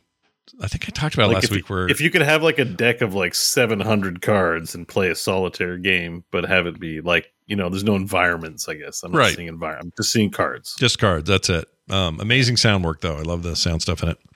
And the boss, that's kind of cool. when the boss is at the end, it's a single hit. You just want to make sure you've been smart during your run to have enough life and or armor or whatever. It depends on your class, but you can have various things that will help mitigate damage. You just want to make sure that when you get to the boss, when he does his single hit, it doesn't kill you. And all you need is the single sliver of life, and you can move on to the next level. And then there's like in between stuff where you got rewards, or you got to, like you said, go to the tavern and buy things or whatever. Anyway, it's a very cool little game on its own. It's super cheap. It's like $7 or $7.99 or something.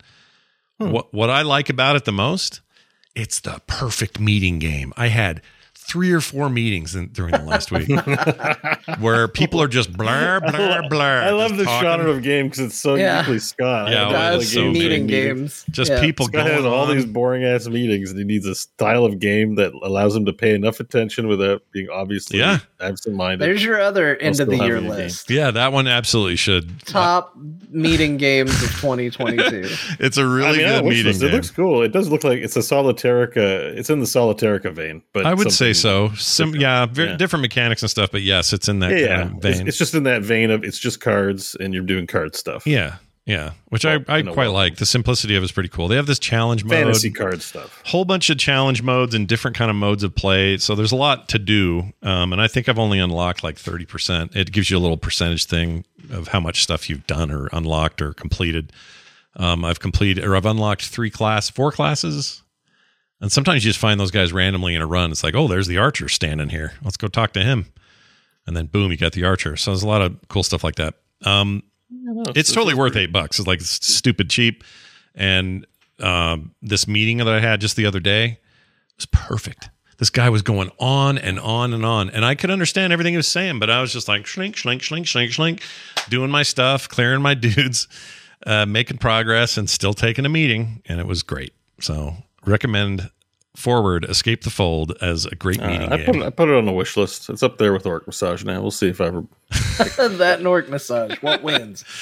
Finally, today, Demio for PC, meaning the Steam version that doesn't require VR to play it, is out. And the cool thing is, it's a couple things here. So Demio, I talked about on the show before. It's a really cool VR game. Up till now, it was only VR, where you are at a big virtual D&D style table, and the various players, you're playing multiplayer, and the 4 of you are co-oping through a dungeon. And I might choose the wizard, and you might choose the archer, and so there's an amazing backstabbing freaking rogue dude you can be, or lady, I guess. Who you targeting with that comment there, Scott? You mostly. And okay. and anyway, in VR, you can literally reach out, pick up your guy, move him. You know, it's all very explanatory. It's meant to, but they're also very animated. So, you know, you're kind of getting your Star Wars chess kind of feeling of like, I just moved a piece and then that piece came alive and struck another guy with a bat or whatever. It's difficult and it's fun and it's awesome. And I already knew that it would be even more cool if more people could play it, because VR, as cool as it is in VR, is limiting if you don't have a VR headset. So they had long time ago on their roadmap said, we are making a version of this that just stands alone. And that came out today. And what's cool is it gives you, whether you owned it or not, it gives you a copy of the VR version, just gave it to you. So it's just free. Oh, nice. So if you buy the PC edition, you get the VR edition? You get both. Yep. You get both of them, which I did not expect. Man. I don't think anyone expected it. Cool. You know what I really like to see? There was one screenshot here I'm tabbing over, and I guess you pick your adventure. Yeah. And it looks like a bunch of old, like D&D manuals, second edition D&D books. I Yeah. was like, oh wow, that's really cool. Like aesthetically, I just really appreciate it. Yeah, they do. They are clearly super into this whole thing, like just the look of it, the concept of it, all of that stuff. And this was on, I guess there was a demo of this for a couple of weeks, so it was out there if people wanted to get their hands on it. But it's, I'm happy to report I grabbed it. I have this on the Quest, so I already had it there. And apparently if you have it on Quest, you can get a PC version. It may not be a Steam key, but you can get the PC version for free also. So from that direction, you get whatever the free thing is you don't own, in that case, the PC edition. Either way, all of it is cross-platform. So if I join a multiplayer game of randos or I'm playing with friends, it doesn't matter who's on VR and who's not. We can all be in mixed games. It doesn't matter. So complete cross-play across all the platforms to play this thing. And I just think this opens it up to a whole bunch of people that either don't want VR, don't have VR, or otherwise don't care about VR. And underneath is a very good turn-based, fun, I think a really, just a really great version of like of a turn-based dungeon crawler. And you use cards that you get out of, so there's a little bit of card battle aspect to it, but they're more like abilities. They don't really use them like cards. What else can I say about it? You've got classes right now are a bard, a wizard. I forgot what the big polearm dude is. Anyway, it's your normal stuff, and archers in there. Your usual selection that you might find in one of these kind of games. And they've got a whole bunch of adventure stuff. You can play it on your own, where you control everybody if you want. You just it's turn based, so you just control your party. Or you can play with up to 4 of your friends, or you could have 2 of you and 2 extra characters that you both you decide who wants to move who. Anyway, it's great. It's real good. I only had time for one game, but this is one I would love playing with friends more often. So hoping to be able to do that soon. I'm hoping soon. I got to buy my mom her birthday gift, but I'm hoping soon to pick up a Quest. Oh, awesome! At some point, so it's very I don't know if you can wait a little bit, but like the next thing I kind of wanted to get after getting a new PC is I also wanted to splurge on a VR headset. Yeah. It's like I got the DK2. It doesn't run anything. It's old as shit and screen doory as hell, and I don't use it. But I've been wanting to pick another. So like this game has it's like the what do they call it? Not the cheese, the driver, the thing. Oh, it's a killer app. Killer app. Like, there you go. Yeah. This has like notes of killer app for me because it's like it's a turn-based Divinity, Baldur's Gate, gatey 3 kind of looking experience. The fact that it's later is fine, but it has it seems like a good aesthetic. I'm a little concerned it might be just from appearances, like it's not the full experience because it's leaning on VR, so it's maybe not as good. But like what you're showing me looks all right, so like I definitely want to give it a try. Well, I want to play it with friends. It's super challenging, and I will say, like from the VR side, it's absolutely the one. If there is a killer app on my Quest, it's this. It's the one game I would call that. So like part of me just I wishlisted this. Yeah, I think I'd like to just give it a little bit of time so I can pick up my Oculus. Yeah. And then I'll play it. Yeah, totally. I'd love to play with you guys. Yeah. That way, whoever, doesn't have the headset can still play there, but this is also a good option for my other game group too. So, I'm really into this. Like, Mike and Crofton would freaking love this, dude. Yeah, exactly. So, there's a good pool. I have a good pool of options for players, and I'm definitely want to have a good time on VR, but there hasn't been any.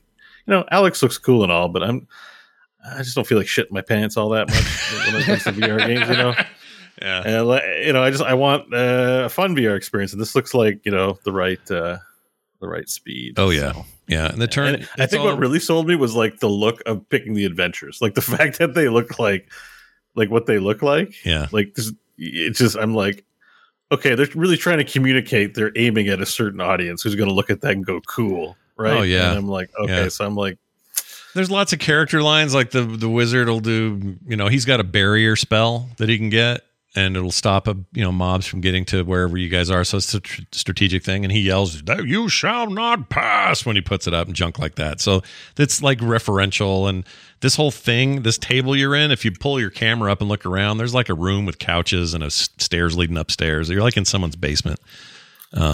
And they play with that stuff, and it's just a fun vibe all around. Oh, this guy just missed. I should explain the way these dice work. So it's not a traditional 20, D20 or something, but it's a polygonal piece of dice, and on it are a bunch of swords with mostly single swords, but then there's one that's crossed. That's for crit. And so if you hit that, you're going to get double the damage. If you hit the skull, because there's one side that's just a skull, that's a miss. But instead of just having you miss, it's, especially when you're with friends, it kind of sucks actually. If you miss, it isn't just missing hit. It's your guy will spin around almost like in a roulette kind of way, and then wherever he stops, he will stab or shoot or do whatever he was going to do forward, wherever that is. And that's sometimes your guy, the guy next to you, which is, and it's great. Like those moments are hilarious. They piss you off, but in a good way. You'd laugh with your friends. It's a really good time. I know this. I'm wishlisting this. I'm putting it right to the top. I think this is something that it had my interest, but I was like, well, it's, even this still is kind of early access, but it was just a VR thing and it can wait. But I don't know. I think the VR is looking like Life After Valheim for me potentially as a multiplayer. Oh yeah, heck yeah! I think it would fit really well for that. And I played it a number of times multiplayer in VR. I've only had one game on the desktop version. The desktop version is technically in early access, but it already feels fine. I don't know what they're actually doing. The VR version that's out of early access, so it's like a full blown game. But since they can crossplay, I doubt there's much difference. I'm guessing the early access is for them to just iron out PC specific bugs with UI and junk like that. Yeah. But so far, I'm really impressed. Like they took a game that I thought would only work in VR.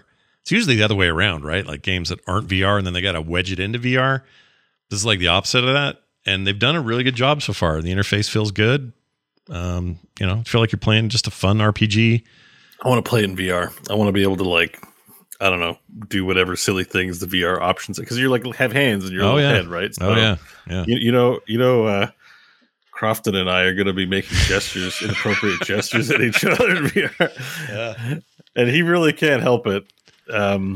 But do it and respond to it, and so I want to be there for that. I'll tell you what else is cool. You and Crofton will sound like you're right next to each other because it has spatial audio as well. Because if he's in VR and I'm not, then he's going to do inappropriate gestures, and I'm not going to be able to fight back, and I won't. Got to be able to fight back. Yeah, exactly. Yeah. Anyway, it's really neat. I highly recommend it, and that PC version is going to make a lot more people be able to play it. So there you go. All right, John. My thing I'm most curious about today, the game I almost bought, but because I was so busy with everything else, I didn't do it. Lego Star Wars, The Skywalker Saga. The most realistic plastic I've ever seen in a video game. How is it? It's true. You're not wrong. It's really good. The game is beautiful. It looks awesome. I really, I like it, but let me be clear. This is a Lego game. Yeah. It has not broken the mold. Exactly. It has evolved it a little bit. Like it plays a lot better. You're not at that super distant looking down kind of camera angle that you usually are for most Lego games. You're kind of a over the shoulder type view for most of it. Yeah. So you've kind of got a third person shooter vibe if you're, a kind of person that fights with a gun, or more of an action game style if you fight with a lightsaber.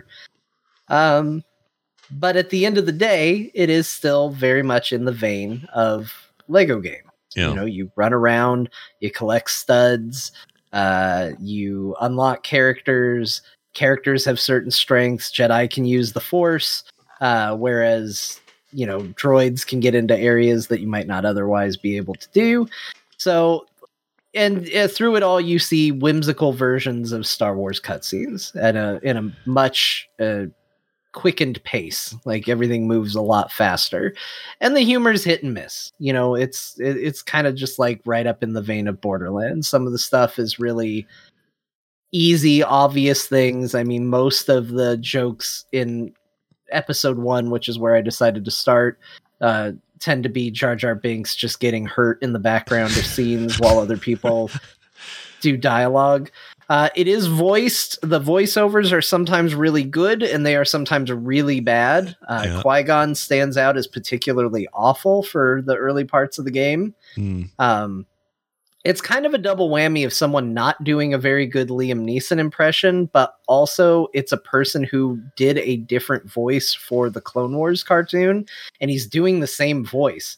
And so it's this weird distraction of you've got the same guy who did Obi-Wan's voice in the Clone Wars cartoon voicing Obi-Wan, but then you have a guy who did the, every time an episode started and you got the guy that goes, space, galactic turmoil is engulfing the galaxy. They have him doing that voice for Qui-Gon Jinn. Oh, weird. And it's incredibly distracting at how not accurate it is. It bugs the shit out of me. Weird. But, so sometimes it's good, sometimes it's bad. The little kid Anakin is not very good, but it's a good little kid voice, so it's kind of endearing at the same time because it's at least for the record, neither was close. Jake Lloyd was terrible, so almost anything. Right. It kind of feels like an alternate reality where he talks a little more normal. Yeah. But you know, you got to kind of forgive child actors, I guess. Yeah. But no, I mean it's a charming game. Like I said, jokes are hit and miss. Some of the funnier stuff is hidden in dialogue that you just talk to people.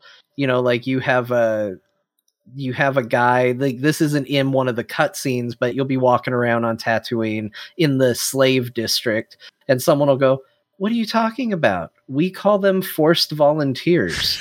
and it's just stuff like that is a lot.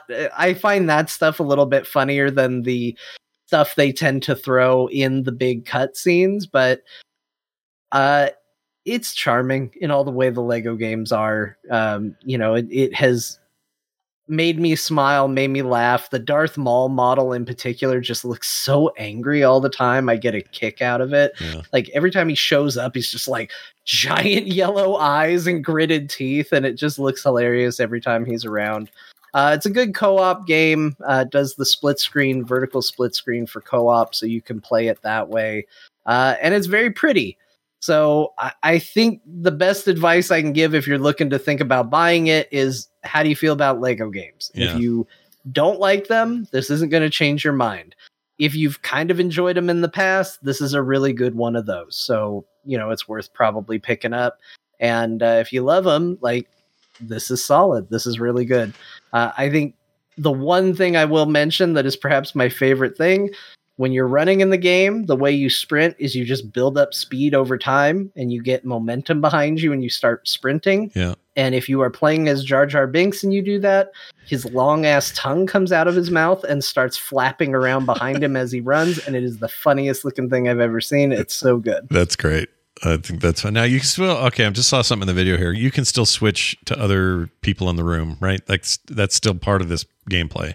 It's like, oh, I'm R2 right now, but I also kind of want to be this other dude, so I can switch over to him. Like that's still part of the gameplay. Yeah, absolutely. Okay. So it's still very important that you have the right character for the right place. You can still totally cheese that. Like I was in the Gungan City and there was a container that could only be destroyed by a bounty hunter for some reason. And because my version of the game had the Mandalorian character pack, I grabbed a bounty hunter from the Mandalorian character pack, and he just joined me on my episode 1 adventure. The game does not care about breaking canon in any way, shape, or form. Yeah, so it doesn't you just care. do it. Yeah, no, that's cool. Somebody, Kotaku or somebody was saying this is their favorite Star Wars game of all time. And I thought, well, let me ask John, if you had to pick a favorite Star Wars game of all time, is it this? And if it's not, what is it? No, it's definitely not this. I mean, Knights of the Old Republic and the Old Republic in general are definitely high up there. I was a huge fan of Episode 1 Racer, which is in my mind right now because you do play the pod racing section, but this game ain't Episode 1 Racer. It controls definitely like butt and not good. Controls like butt. I was a huge fan of the old X-Wing, TIE Fighter, and Alliance games back in the day. Those were all great, as well as the, consoleized versions with the Rogue Squadron. Star Wars has a lot of really great games. I don't know if I can pick a favorite. It's hard, right? If I had to, I would probably say the Knights of the Old Republic. Probably Knights of the Old Republic. For time and place, I think that's probably the best one. But I love so many of them. This just looks like a big, stupid good time, though, and I kind of want that right now. Maybe that's why Spider-Man did that, because I was just like, I need to be goofy and have fun and laugh a little. And Spider-Man's full of like humor and goofball moments and stuff. Not quite like this, obviously, but yeah. But I think that's what I was hungry for. So for whatever reason, years have gone past since I've cared about a Lego, Star Wars, Indiana Jones, Marvel, all those games. Haven't cared. Come and gone. Don't care. For this one, I'm like, maybe get it. Yeah, so this is all the way up to Rise of Skywalker. Yeah, so that's the whole thing. It's episode 1 through 9. Yeah, 1 through 9. Which a lot of people there's a lot of talk about how the team there was like serious crunch on this game. So there's a lot of people a little bit upset about the fact that they were expected to do as much as they did in the short amount of time they had to do it. It's part of that bigger conversation, but yeah, that's a lot. That's all of Star Wars, and plus, some Mando references and some other shit thrown in there. Yeah, there's some solo stuff. I mean, like they definitely mine everything to put this all together, and there's an unbelievable amount of unlockables and stuff like that. So, I mean, it's a pretty full, complete package. It's just whether or not it's going to be something you like seems like the only thing that is up for question. Like, if this is at all in your ballpark, I think it's worth it. I just cannot believe how the aesthetics of this plastic in this world look so good to me. Like, I'm blown away by just the environments, the reflective stuff, everything.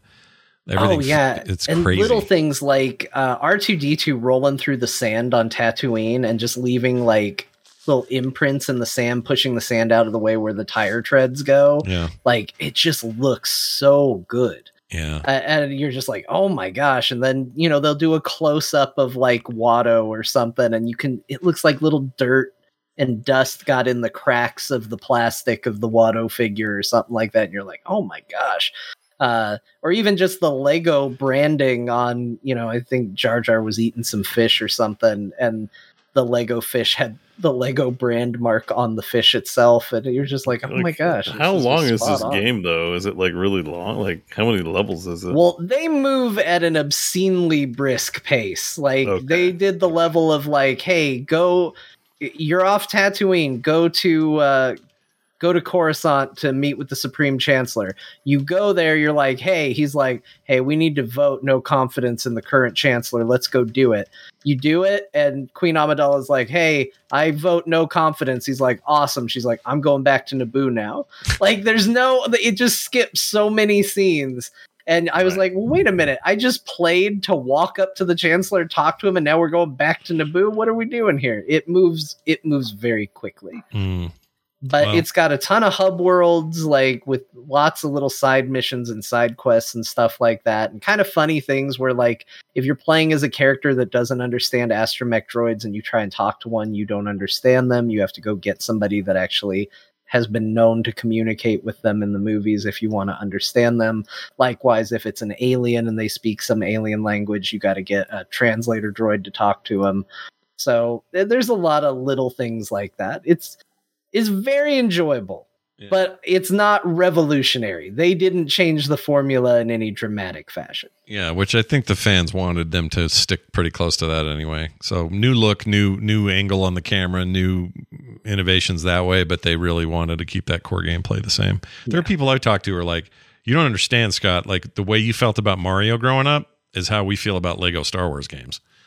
And I'm like, really? And like my oldest daughter's like, oh yeah. I mean, these were the coolest games. And so there's a huge nostalgia factor happening right now that you're just not aware of because that much time has passed, 20 years or something since that first one came out. So yeah, I think I get it. Hey, you finished another damn Final Fantasy game. Which one this time? I finished Final Fantasy VI.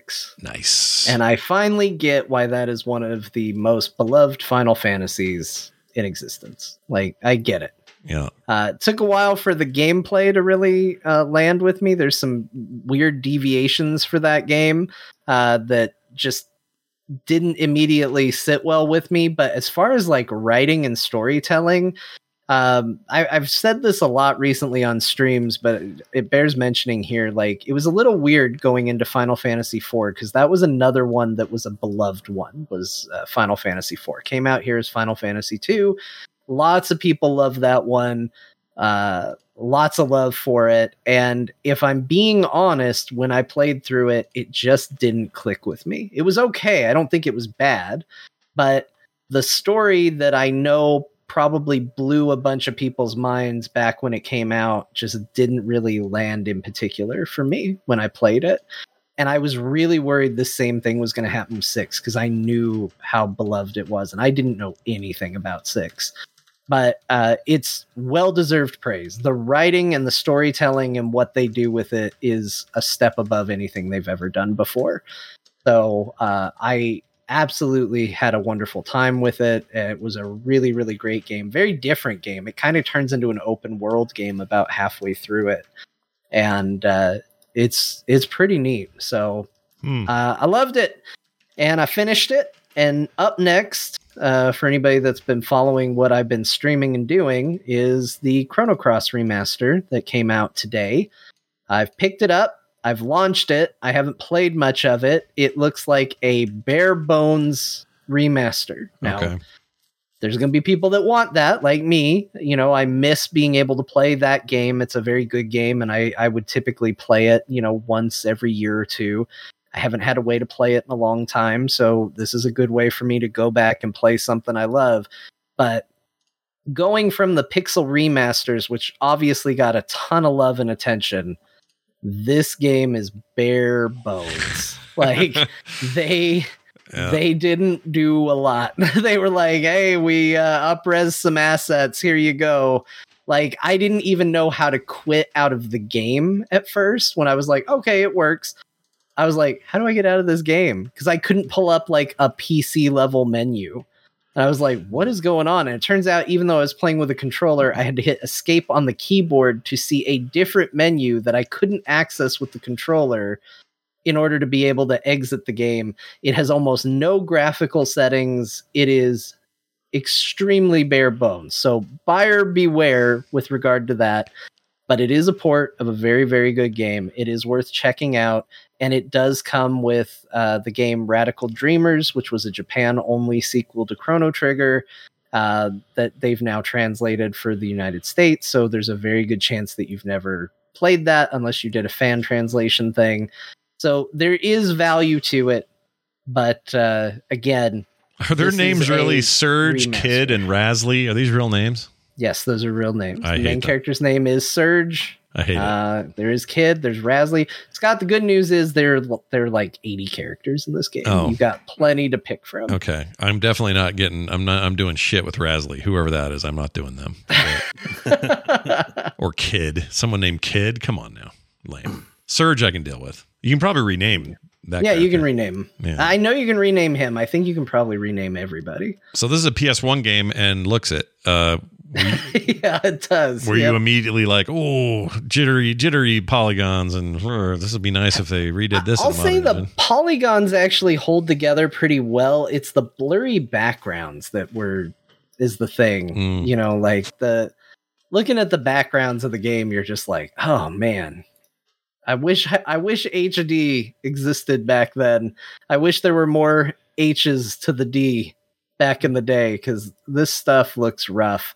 And it's not in, you can stretch it to where it will fill your screen, but like by default, it plays kind of like how you're showing it, where it's, you know, in standard resolution. Sure. And it's just a little bit rough. It's like going back and playing a PlayStation game on a modern TV or system. Yeah, which some are going to appreciate that because they want that authenticity. But in your case, it'd probably be nice if they did some of the work that the remasters got done, and some of that's just like, you know, give me some widescreen, give me some, you know, whatever. For whatever reason, Square Enix will throw as much attention and love as they possibly can to Final Fantasy if it's got that in the name. And even though both Chrono Trigger and Chrono Cross are beloved for different reasons, it's extremely weird to me that with them, they're like, I don't know, give them the mobile port, or just throw a port together. Nobody cares. Who cares about Chrono Trigger? Yeah, it was the one of our RPGs that was on that Games as Art list, but who cares? Remaster all the Final Fantasies and give them a mobile game. They'll be fine. They don't get anything else. So I think it deserves better, but I'm happy to have this. Okay. You'll take what you can get, and you're going to stream this as usual, so everybody can watch. Yeah, we're going to beat it. All right. Technically, I should, if I want to do it proper, I should beat it multiple times, but we're not going to do that. All right. Well, that sounds a little like just Resident Evil 2, Disc 2. Yeah. Although not quite that level, because it's not a different game when you go through. It's just different options, different characters. You can't get all the characters on a single run. Yeah. But it is funny you mentioned that, Scott. It is like Resident Evil 2 in that, you know, some people have only beaten half of it. I know. I wonder what percentage I belong to. Probably the higher one is my guess. if I had to guess. Possibly. Yeah, no, even the chat, they just say it straight out. Scott never finished Resident Evil 2 Remastered. They just say it.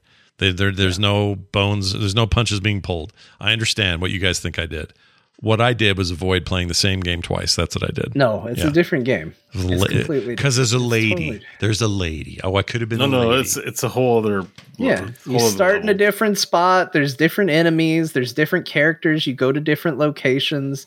There's different bosses throughout the entire game. Yeah, but there's still a ton of stuff you've done already. You've seen. It's in the same city. It's in Raccoon City. Well, wait, it's not a new game plus. It's like basically it's the story of two characters and how they spend the same evening doing their own shit. So you'll be like, "Oh, I was there as this character earlier." So it's like references, right? But stuff you do affects that. You're like, "Oh, if you left some turd on the ground, then the other character's like, where did this turd come from?" You know, like. And you know because you played them both, but it's like a completely different story, like and with different bosses and stuff. And just think about it this way, Scott, with how much time you've now put between the first half and if you were to go after the second half of that game, like you've probably forgotten most of it. So even the parts that are the same are going to be brand new for you. Yeah, until Mr. X shows up, and then I'm like, nope. I hate that Here's guy. the fun part. He shows up at a completely different point in the game. That's fun. For the other half. Sure, that is fun to have him around. You know what is fun, though? You will like this. He permanently dies and earlier in the other playthrough. Really? How much earlier?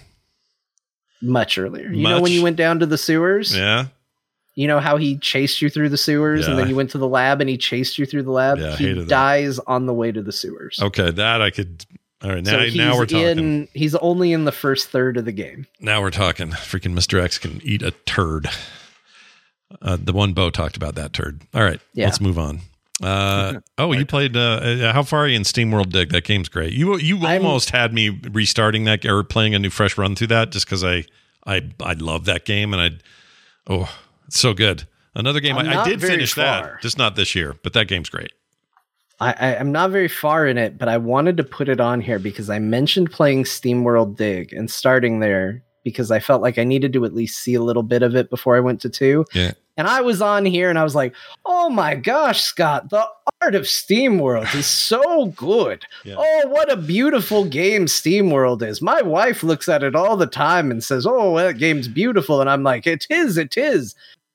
I didn't know how much better. Oh my gosh! Yeah. SteamWorld 2 makes SteamWorld look like a butt. Yeah, that game is beautiful. Mm-hmm. Holy cow, that game is pretty. Huge leap forward in the. I couldn't believe how much better 2 looks. It's crazy. I was in the back of my mind, I was going to go back and try and finish SteamWorld Dig, but I don't think I can go back now. Yeah, it's hard to. So night and day how different they look. It's hard to. If you played them years apart when they were developed, that's one thing. But if you're playing it in the middle and then you get a look at 2 is just a vast improvement over everything. And it was already a good game, but 2 is so much just in graphically, yes, but everything else too. Like it's just more depth. It's way more the kind of Metroidvania you're looking for. It's just that's an awesome game. 2 is so good. Yeah, I'm digging it. Ha. So I did get killed by my little ghost friend that joins you in that game, though, and that kind of made me really angry more than it should have. Yeah, because you get this like antagonistic ghost friend that lives inside your body. Like I don't know what else to call him. Like he's a little digital. I'd call him friend, but he comes out at one point and he's like, hey, check out the view over here. I think there's something interesting. And you walk up and press a button. He's like, look at that. Hey, come a little closer. And you walk to the edge and he goes, hey, come out here. There's something really cool I want to show you. And if you jump out to where he is, you just fall to your death. Yeah, you die because he's a dick. He's a dick. Like, what an asshole. No, he's a huge dick. This guy sucks so bad. He's a huge dick. But here's the thing. He basically he's sort of like, what's the Navi or whatever for Link? He's kind of like that. If Navi wanted Link to die at all times. Yeah, he's a kind of a prick show. But just seeing that on our list today makes me want to fire that up again. I love that game so much. So good. It's really, really good. I'd have on my Switch. And then just a little bit before the show, I started playing the most recent Prey.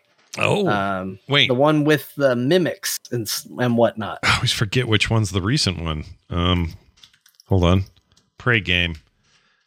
It's not the one with the cowboy dude, right? No, not that one. Okay, so it's this one. Oh, okay. This is the Arcane Studios one. Yeah, this is a good one. This is a good game. 2017's Prey. Yes. Okay. 2017's Prey. Yeah. That game is cool as hell. Yeah. I slept on this game, and it reminds me of System Shock in ways. It's not quite as scary as I was hoping it would be, but it is good and it is tense. Like the conceit of the enemies, the base level enemies, which are called mimics. The idea is that they can take shape of anything in the environment. And it puts you in this really weird paranoid headspace because they aren't smart enough to be like super sneaky, where it's like, I was in a bathroom and I happen to look like a plunger over here in the corner. I'm fine.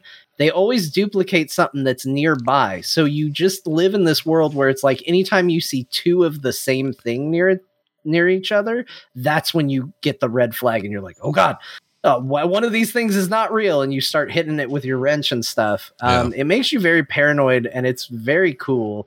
I kind of knew part of the surprise of like kind of the initial opening. I don't want to say what it is because I do think people should experience it. But even knowing that there was kind of a twist in the opening of the game, I still found it very cool to play with, especially once you unlock the ability to see how they did it and all of that. Mm-hmm. Like there's just a lot of really cool things to that game. So I think I'm going to stick with playing it. I'm having a lot of fun with it. I'm enjoying the mystery. And like I said, I enjoy like kind of a more modern System Shock 2 vibe that I'm getting from it of, you know, you're getting data logs and clearly some bad stuff has happened and you're upgrading skill points. Like, do you want to be a hacker or an engineer or a combat specialist? Like, it's very, very cool. And it's on Game Pass. That's where I'm playing it. So I was like, oh, yeah, I'll check that out. Yeah, a Microsoft-owned property now because Bethesda came with that Bethesda deal. Yeah. So I was pleasantly surprised. So really liked it. That's what makes I mean, I really liked that developer, and they what's the one this year or last year that was a big deal? PS5 exclusive. What was it called? They're in the PC also, but you played it. It's the one where you keep redoing stuff, you keep dying. Oh, Deathloop. Deathloop. That's those guys. They also made those I can't think of any words tonight. What's the game where you sneak around and shank people? Dishonored. Dishonored 1 and 2. Jeez Louise. Dishonored. Freaking love Dishonored 2. That's such a cool game. But I think that dev is awesome. And that game reminded me, the bit I've played of this version of Prey, it reminded me of like, this is kind of what Half-Life would be now. Like, yeah, it's got Half-Life vibes. Very much so, yeah. So if that sounds interesting at all to anybody, it's on Game Pass. You should get it. All right, awesome. Bo, there's a huge list here of games Bo played. Huge. I don't even know where to start. Let's start with some Valheim, but you know, I'm still building stairs. You're making stairs, right? So we'll like we found a new mountain and there's more stairs. Nice. So we'll talk about. I mean, we'll do Elden Ring. I'm letting next week. Probably it'll be. I hope it's Stellaris. I really hope you end up playing that for some reason. No, probably not. You've already made your decision. It's too much. How much? Okay, so where are you in Elden Ring? Have you finished the thing? I've been eyeballing Battle Brothers, and maybe you're just getting back to War Tales. But I mean, Elden Ring. What more is there to say about it? I saw you found the three fingers, and you're going for the bad ending as quickly as possible. I see you. Why is it a bad ending? Is it a bad ending? I don't know. Like maybe. Like did you get that ending? And then you were no, like, I didn't get the 3-finger ending. Okay. I stuck with the 2 fingers. I didn't get greedy. Okay. I mean, the thing is, like, I've not looked things up. So you probably finished the game, then looked up all the shit just to find out what you missed or what else could have happened. Or to be honest, I don't know. I heard that the 3-finger ending was the bad ending. That's what I heard. I don't even know if that's true. It seems weird because I went down a giant hole to meet the 3 fingers. Like there's this big, you know, it's a big brouhaha. Like I'm just like, let me go here. It looks cool. I had to take off all my possessions in order to walk through the flesh door, and inside were the three fingers. And the three fingers gave me a hug and made my eyes glowy. Yeah. And, and I got a new I'm not maidenless. The big thing is the game insults all the virgin gamers because they're like, oh, I see you're maidenless, like right at the start of the game. Mm-hmm. Yeah. And everyone's like, ouch, too close to home, game. Yeah. I've got a maiden. Nice. It's Melania does join you because you're maidenless to help you, but you can earn a maiden. I don't see how this is bad at all. I'm actually well on my way to become an Elden Lord with a fine maiden. Yeah, with a maiden at your side. That's awesome. Hyetta is my maiden. Uh-huh. And so, I mean... Hardest boss in the game. Story, it's got good lore and good sense of place because of the lore. Story is stupid as hell. I'm sorry. It's not... I'm not like, oh my god, the story in it. It's like, I am a finger. Would you like to? The devils and angels will weep, and you're like, okay, this thing you want me to get. Where am I going? I will see you later. And so it's just, it really, it's like RPG-ish, but you're like, at some point you're like, yo, dude, where can I meet you? I get that it wants to be mysterious about not giving away, you got to find things, but literally you're having dialogue with them. They're like, can you help me with this shit? And you're like, okay, how about a follow-up question, hero? How about where can I meet you? Nope, they want you to figure it out. And I'm like, if you're defending that as good, I'm sorry, but it's not good. And No, I just think the story I already told you I played it as a yes man. Anything anybody presented me with, I just said, okay. That's why I did the thing. It's because I'm going in the dungeon. There's a boss at the end of the dungeon or something. That is what I'm doing. I'm not giving this any intellectual thought because nothing makes much sense. And I'm not reading the text of every single item to put the world together. Yes, it's cool and add some flavor, but it's not exciting. I'm not interested. So the people last week that were like, I can't believe Bo keeps telling everybody how easy this game is. Those same people are going to be super stoked about how you've described the story to them today. So I'm sorry, man. It's a great game, but you're sick with the overhype business. It's great, and I want more games to have big castles and cool goth. There's stuff. I'm like, yes, I want more games to have cool castles, crazy dragons, mysteries, all that stuff's great, but then you go too far. It's like, were you complimenting everything? And it's like, well, now wait a second. Yeah. Wait a second. This is not perfection itself. There are some flaws here. And one is, the quest design is bad. It's bad. I'm sorry. So. It's not good. I think you're wrong about a lot of things with Elden Ring. Okay, hold on. Let me tell you this. Hold on. Okay, go ahead. You have to hear this. Okay. So Volcano Manor, right. There's a girl named Raya, right? And I got, she says some blah, blah, blah, blah, blah, blah, whatever. So I got this quest item for the Serpent's Amnion, which I did look this up because I have this quest item for her. Well, I killed Rykard, which means she disappears forever. So and if I didn't look it up, I have this quest item and the quest is gone. And I'm like, this is bad. Give me some way to finish this. I went to where they said that she was supposed to show up and she doesn't show up. And I'm like, I guess it's just finished. Yeah. With just no fanfare. And if I didn't know that. That's how the world works. If you kill somebody. But I didn't kill Raya. That you need to give an item to, you can't give an item to them. No, I didn't kill Raya. I killed Rykard. Here's the thing. I'm not going to make a claim that this game's for everyone. I'm not going to make a claim that this game is the hardest game ever. I'm sure as shit not going to say that it was the easiest game ever either. I think this game, it's the thing that makes this game smart. The thing that is praiseworthy about this game isn't to go, oh, it's revolutionized the way we should do questing in games. I don't think it has. But what they've done is they've created a game that can facilitate a good experience to a great experience depending on what you want to put into it. Are you an insane lore buff that wants to know all the details about how this world works and follow all the threads? Yes, it's in there. You can do it. Can you get through the game just as easily ignoring all of that and saying yes to everything? Yeah, 100%. You can. Yeah. One of the coolest quests, and I've actually heard they've made this less obscure because they wanted people to do it, but one of the coolest quests that happened was, and I'm pretty sure you've done this one too, Bo, is I was walking around and there was all of a sudden a guy that was just like, hey, can you see me?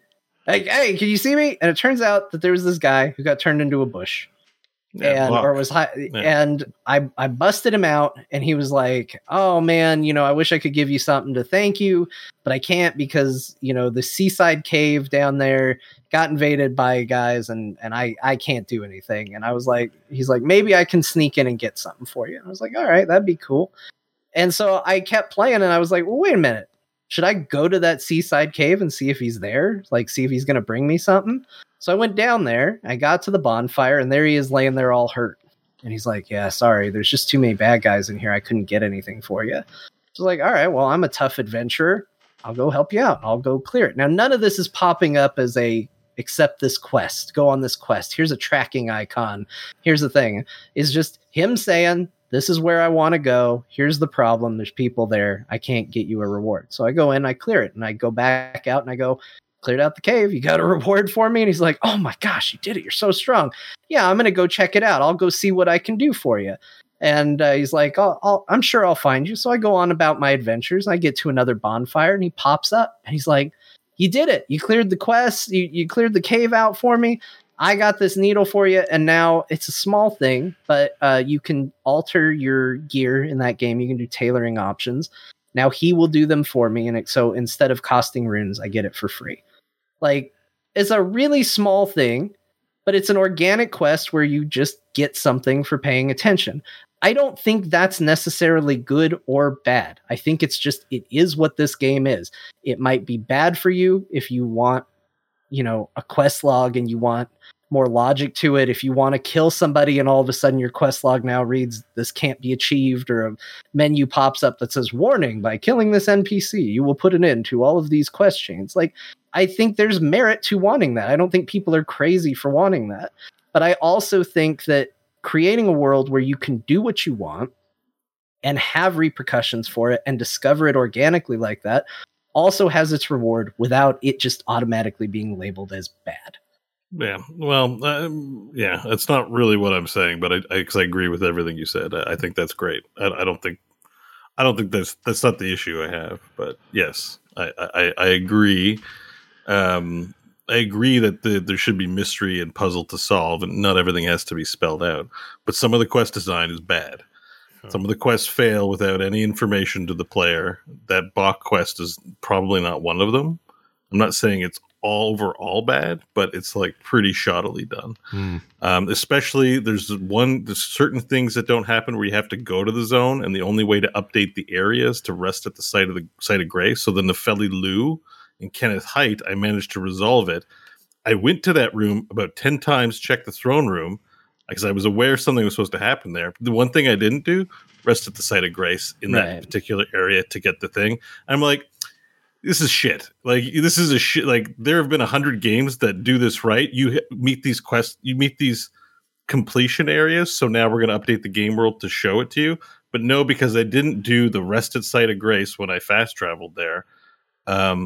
It didn't do it. I'm like, like, just given that a lot of other studios are able to do this quite well, and that these guys do it, and we're gonna be defensive about our beloved game. I'm like, no, that's actually a shit thing. Like, I have a lot of examples of stuff like that where it's like, it doesn't add to the mystery of the game. It doesn't add to the world. It's just actually, no, it's 2022 and we've made a lot of video games, and there's some mysteries are good, but that's not a mystery. That's just being sloppy, in my opinion. Well, so let me say this. I think they get their cake and eat it too, in a weird way, because I don't think either of you are wrong about your takes about this. Well, no, John's right. The mystery's good. Right. I'm just saying they've actually programmed some quests in a way that it's not a mystery. It's just not well done. It's just not it's not well done. And but my point is, there's a subtle difference between not explaining things versus actually making the player do like having to do obtuse things, which requires you to look it up on Google, or you'll never figure it out. Right. Well, this is what I mean, though. The reason they get their cake and eat it too is they've built a kind of mystique around their games that if it's bad design, the player thinks it's genius. And if it's genius, the player thinks it's genius. You understand what I'm saying? I don't know. That's a blessing. I think if you're a game developer, they sound like perfectionists in a weird way. Like if they need to get good feedback on this. I think, and I think it's proven that they listen. Good. Like that game did not have an NPC tracker when it launched. It does now. Like obviously there is some degree of them going, oh yeah, that probably should be in the game. I mean, like when this game first came out, I hope you remember where you saw so-and-so when you met them, because at which I ran into. There was a lady I met. She gave me a hint for a quest. I didn't hit that thing until like 10 hours later. And then they said, hey, go back and tell her that you found me. I was like, I don't remember where the hell she was. That was a long game and a lot of map ago. Yeah. And I couldn't tell you to save my life where I found that lady. And on my first playthrough, I don't think I ever found her because I couldn't remember. And obviously they must have agreed with that, because the same patch that destroyed my build, they added a little thing where when you meet someone, they put an automatic icon on the map that says this is where that person was. Yeah. I mean, it's nice to have that. I don't think that's, I think if it's something you haven't discovered, then yeah, fair enough. Don't put it on the map. But like Valheim has a way for me to put a sticker on the map and then write my own note. I mean, I could write it on a notepad, or it's 2022 and we have all kinds of productivity tools. Can I, and there is a way to put a sticker on the Elden Ring map, but no way for me to type my own note.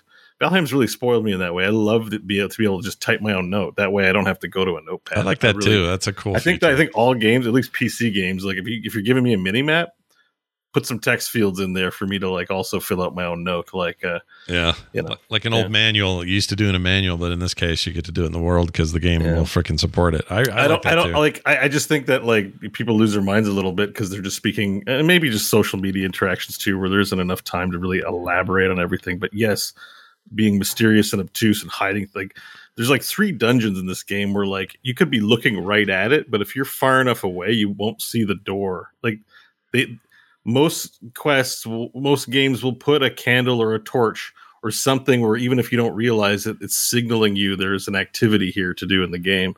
Yeah. This game like hides shit. I think it took me 5 hours to find War Dead Catacombs.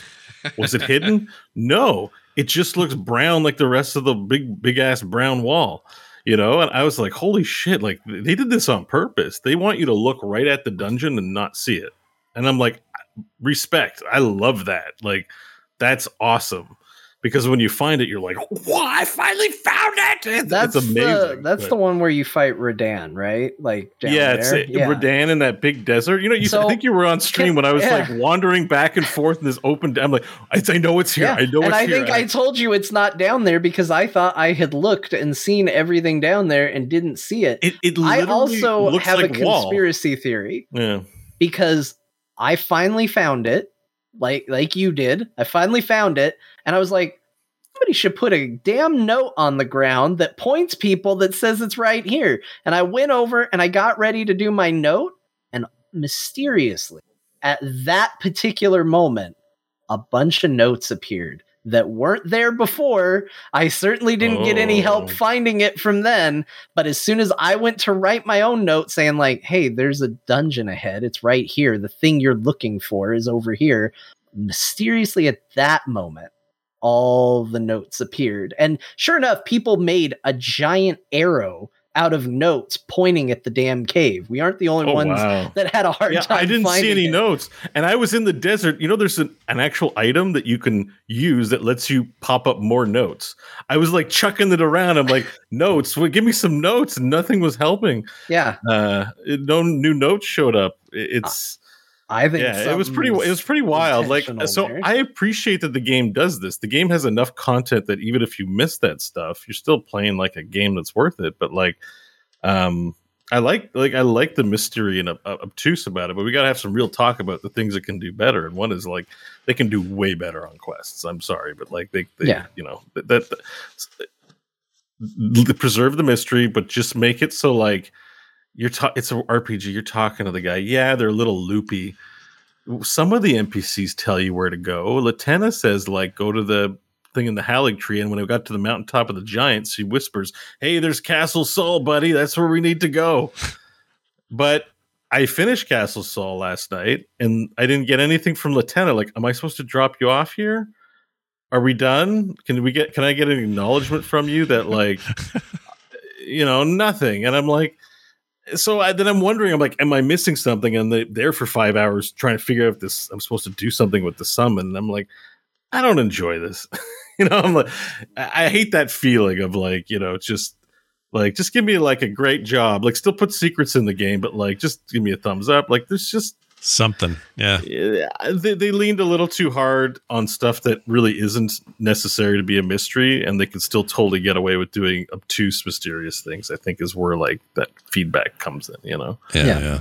I don't disagree, and I don't disagree with that. I think, to be clear, the part I was disagreeing with, which apparently was a misunderstanding, was it sounded like I didn't like the way it handles this, therefore its questing is universally bad. And I don't think it is, but I do think there are things maybe it was a bit hyperbolic on my part, but that could be done better for sure. I mean, you have this lady that's supposed to be traveling with you, and she only shows up every now and then, and all they would really need to do is have her show up a little more often at a site of grace and be like, "Hey, remember when somebody said to do something? Go do it." Like, it doesn't even have to be overt, and it can still be optional, because I do stand by that this game is good about letting you opt in to certain things. Like, do you want to have an easier time? Well, here's summons. Do you want to have an easier time? Well, here's this. Like, they can do the same thing with a tip system. Like, do you want to talk to your maiden and find out, like, a reminder on something you might have been working towards? Like, I think that's something they could have easily put in. I have a question for you. Did you find out about the statue secret in Lydell? What's the statue secret? Oh, doing a gesture? There's a incantation you got to cast to learn a secret about a statue. I don't think I did that. I wonder if it comes up in the ending or not, because all I got, it was like a From Software message. It wasn't from other player in front of a statue in Lydell. And then, so I figured out how to pass it.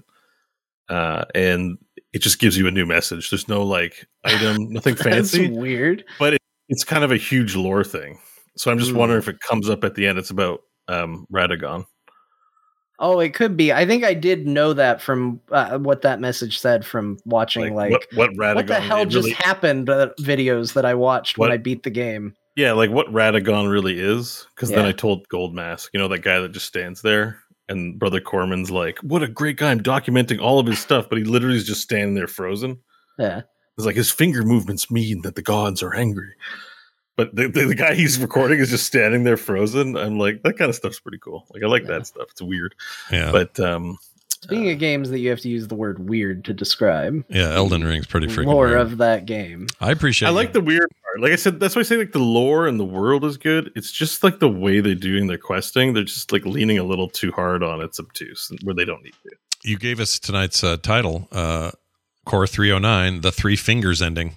So that's going in. Yeah. I mean, I know there's probably a way to reverse the ending, or can you choose the ending? I don't know. I think there is. I think the whole deal, I think the reason I think it's bad is because what's her name tells you she's going to kill you if you keep going down that path. Oh, well, that's an easy game. I'll kill her no problem. Like, seriously, like, watch my stream.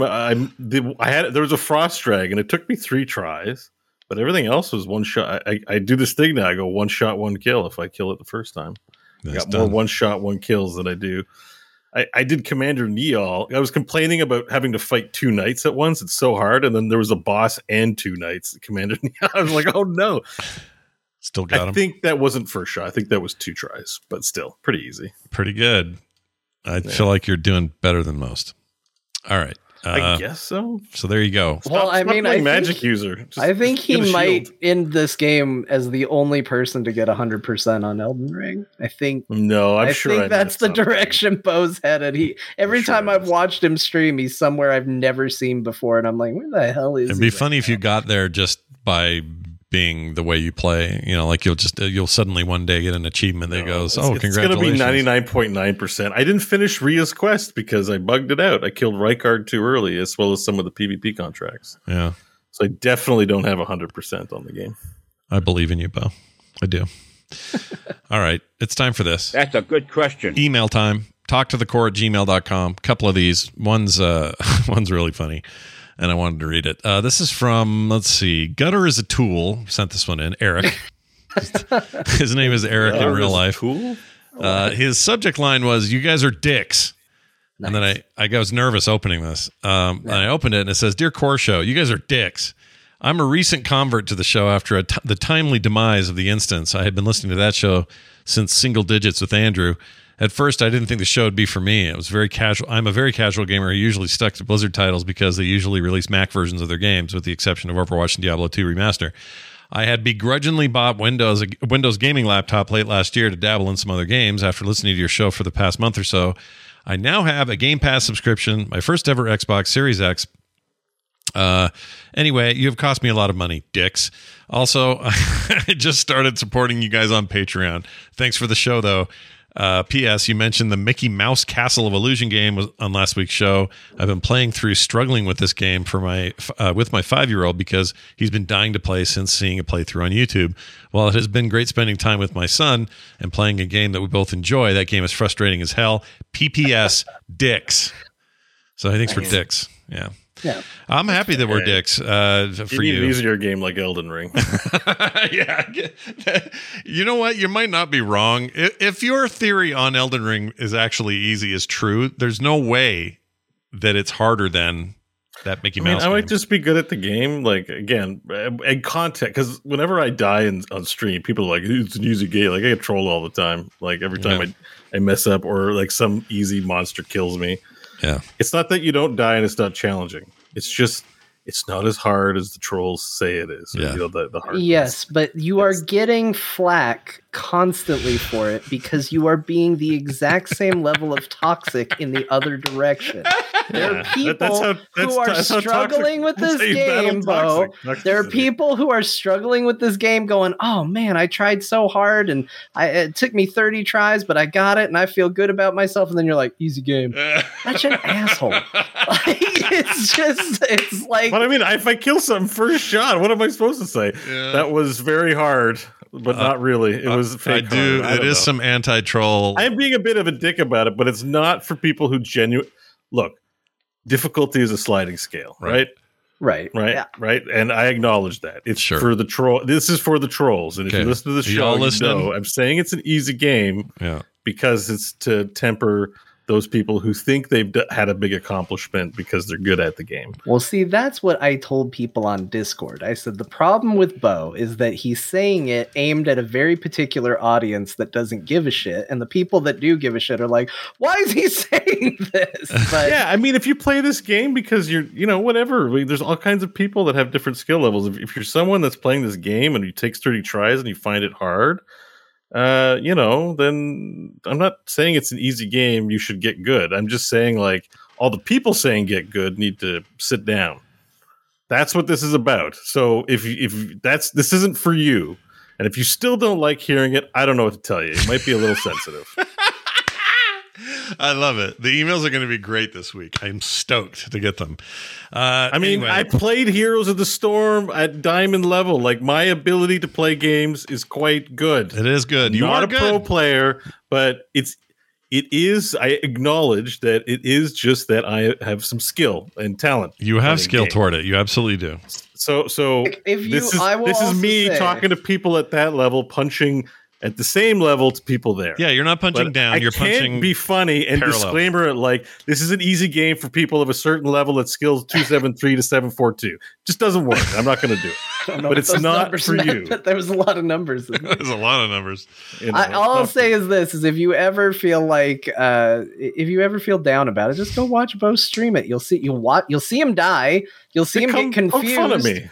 You'll see like. Yeah. It's not hard. Like, I watch him go through places I've never seen, and I get annoyed about that because I'm like, God damn it, how did Bo find this?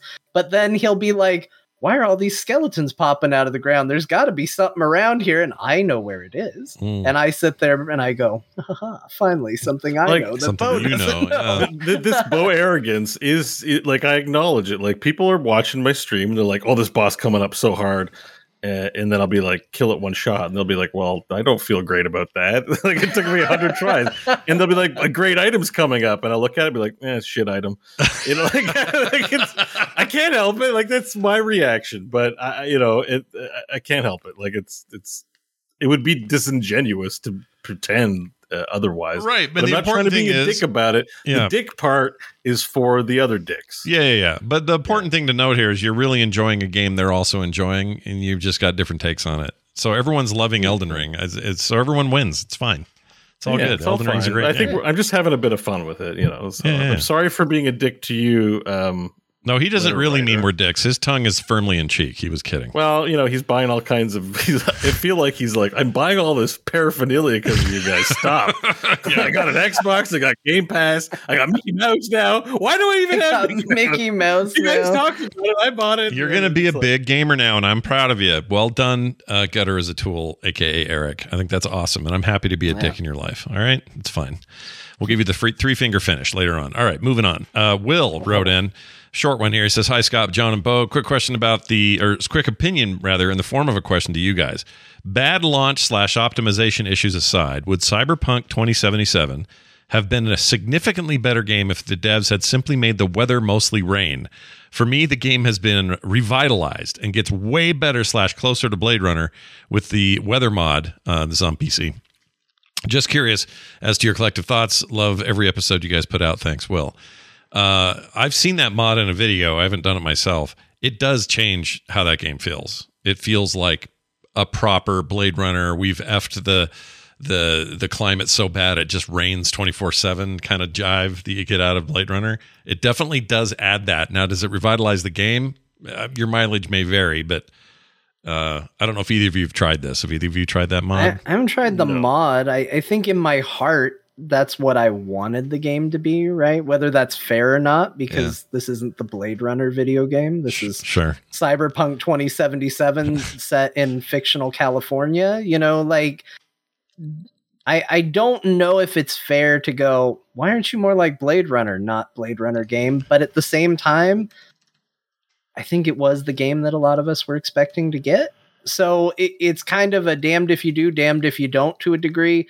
I think I would probably like the game at least a little better if it was a little bit moodier and darker and maybe wetter. It depends. Yeah, I think you're totally right, John. It depends on your experience of Cyberpunk. I mean, like, I think of there's a book I read a lot in my teenage years. Read a couple times, Virtual Light by William Gibson. That's very much it's not a rainy ass place. It's a California based book about AR glasses, which exist now, funnily enough. But the time that it was written, that was a science fiction idea.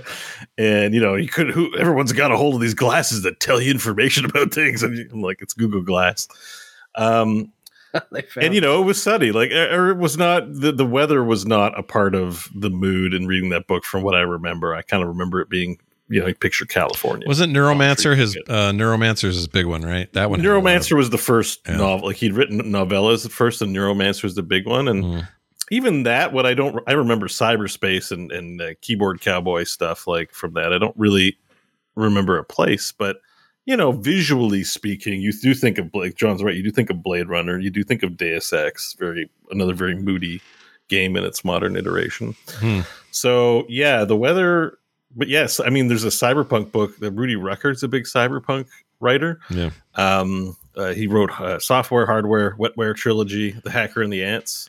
Hacker and the Ants in particular is it's about a game developer. I think it's a game developer, but it's about like virtual worlds, and it's California as hell. All the protagonists are like, you know, middle-aged schlubs, programmer schlub kind of people, and it's sunny California. Like, it's Silicon Valley-esque, I guess, before Silicon Valley was really what it is today. Yeah. And like, it counts as a cyberpunk genre. Hacker and the Ants. I've never heard of this. Those are great books, by the way. Are like, they? Yeah, they're short. They're pretty short books too. So if you want some good cyberpunk, that's like pre what you would think of cyberpunk now. And I think Bruce Sterling wrote the original book that the genre was named off of too. Nice. I haven't read that. Was it Bruce Sterling? Oh, Maybe it was someone now else. you can see how I can't Bo's remember. doing. My wife's knowledge here. is- Hi, Kim. Guys. Hi. So you can ask Favorite about Bo now. cyberpunk book? Go. Oh, Downloading. they can't hear you. Hold on, And I'll how's turn the it up. baby at John's house? John's baby's doing good, right, John? Oh yeah, baby's doing great. Okay, now you can hear them, right? Yeah. Yeah. Bo, do you have any questions for Kim? We're talking about cyberpunk books. Favorite cyberpunk? Yeah, do you have a book? favorite Go. cyberpunk book or Or- show? Sorry. Phil. I like Blade Runner 2049. I like Blade Runner. I introduced her to Blade Runner. She was my first. I was her first.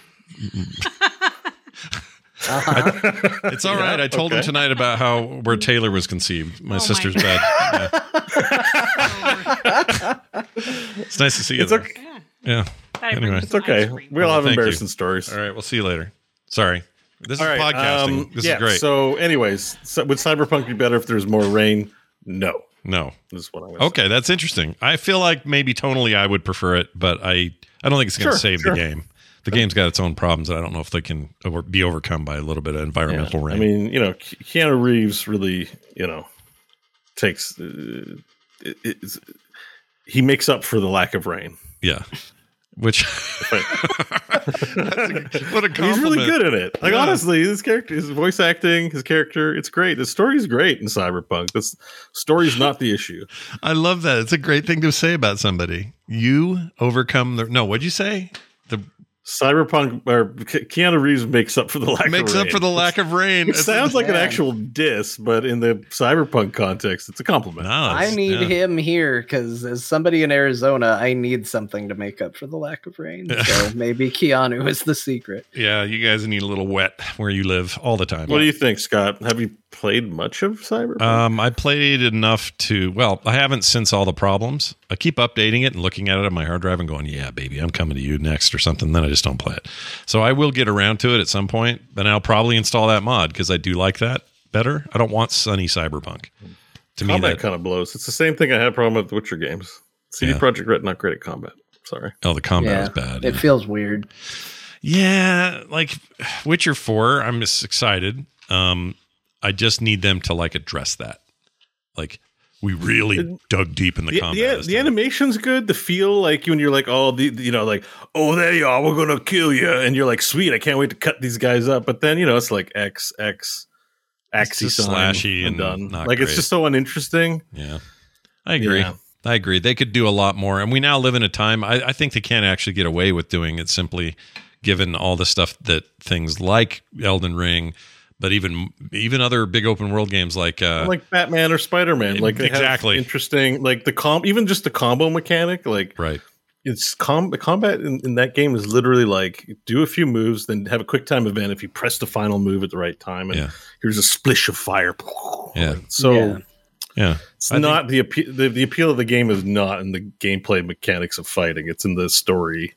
I mean, one of the things I really like about the Spider-Man playthrough that I didn't notice the first time as much is they've done such a good job of mixing in a bunch of those things. So it's got kind of the Batman combo or, fighting system where you can do lots of crazy combos. It helps that you got a web shooter and you can jump high and all those things. You can create all kinds of crazy combinations of things, but also they will put you in situations where you just fought like that, but then a helicopter grabbed you on its way out and now you've got to do 3 quick time things. And then you got to do some kind of rapid fire trigger thing, and then you're going to fight normally again. And they do it so fluidly and so well that it never feels weird. It's not like it's not like Chris Redfield punching a rock. It's better than that. It's Better. yeah. Quick time events are good too, but just the meat and bones of the thumb candy. Like Yeah. the fight, you gotta have some like reversals. I think that's what keeps drawing me back to Elden Ring so much is that it's very contemplated how mechanics work for fighting in there, and it's like it's rewarding now that I know how to block properly. Blocking is a thing, guard breaking is a thing, counters, dodge rolling, and different things affect it. It's mechanically deep. It's rewarding to learn. Part of the reason why I say it's an easy game, I've been practicing for 200 hours. Forget leveling up. I'm just understand the game better. And that's rewarding.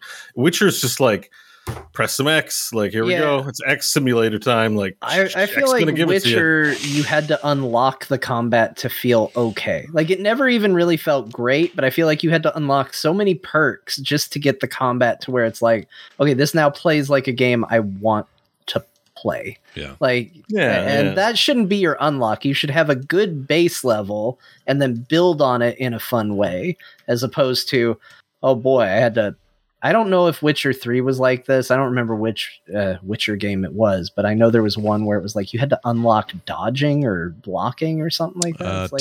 That shouldn't be something behind an ability wall. Like, that should be default, and then you should make a cool way to make that cooler. They've carried on this tradition too in Cyberpunk. There is a perk in the Cyberpunk tree that is, when you're in water, you're harder to hit.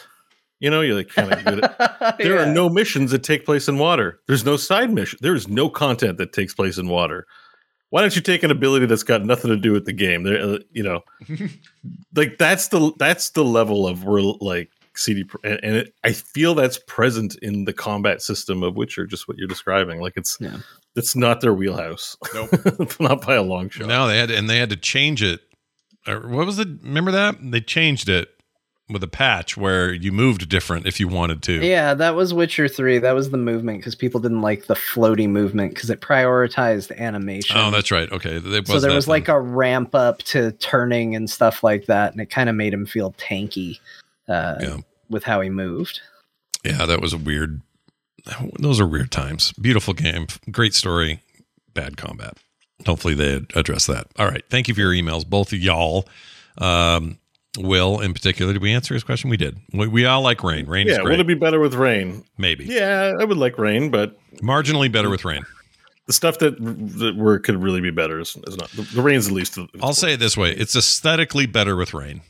Yes, there you go. Sure, may not be a better game overall, but definitely looks better and fits my vision of what Cyberpunk should be better. All of us Blade Runner fans will probably agree. All right, there you go. Keep sending those emails. talktothecore@gmail.com. That's talktothecore@gmail.com. We'd love to hear more from you and your thoughts and your feelings, and you know how wrong you think Bo might be about the Get Good stuff or whatever. You tell us how you feel. I think I'm coming around. I think I agree with Bo on a lot of that stuff. Is that controversial to you at home? I'm fishing for emails. Send us your emails. talktothecore@gmail.com. All right, I think it's going to do enough controversy with your lack of finishing games. Save some for the rest of us. You're not wrong about any of that. I am finishing that Castlevania game, John. I'm finishing that. I'm pretty close. Yeah, with the Soma Cruise. Yeah, I'm finishing these games from 2003. I'm doing that. There you go. Anyway, everything else I start and will not finish for another 20 years. So let me know what you think then. Anyway, patreon.com/core show that you want to support. And by doing so, it keeps the show on the air. It keeps rad stuff happening. And all you got to do is go over there to read all about it and find out why you might want to be a patron of ours. That's patreon.com/core show, frogpants.com/core for everything else. Give us reviews wherever you get your podcasts. We'd love that. That helps us get discovered. And follow us on Twitter. Bo's got things to say at Bo Schwartz. You'll hear John over at John_Jagger. I'm at Scott Johnson. The show's at Core Pod. And be here every Thursday when we do the show. Twitch.tv/frogpants. Live, 5 p.m. Mountain Time. Let's rip around the table and find out some words of wisdom. Let's start with John. Hi, everybody. John here. We talked a lot about finishing today, whether that's in the kitchen, in your sister's bed, games from, previous generations, or Resident Evil 2 the rest of the way. But keep in mind, it's not always about finishing. Sometimes it's about the journey you took to get there. Make sure you take time for yourself to stop and appreciate where you are, not just where you're going. I think that's really good advice. Sound advice. Bo, try to top that. What do you got? I can't top that. Press Y to cast Ignite. Well, you inadvertently topped it. Nicely done. All right, that's going to do it for us. Thank you all for listening. Go play some fun games so we can talk about them again next week. We'll see you then.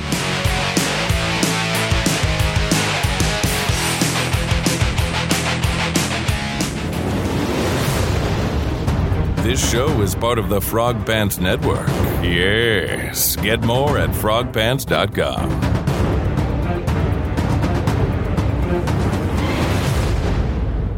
I'll open that vein for you.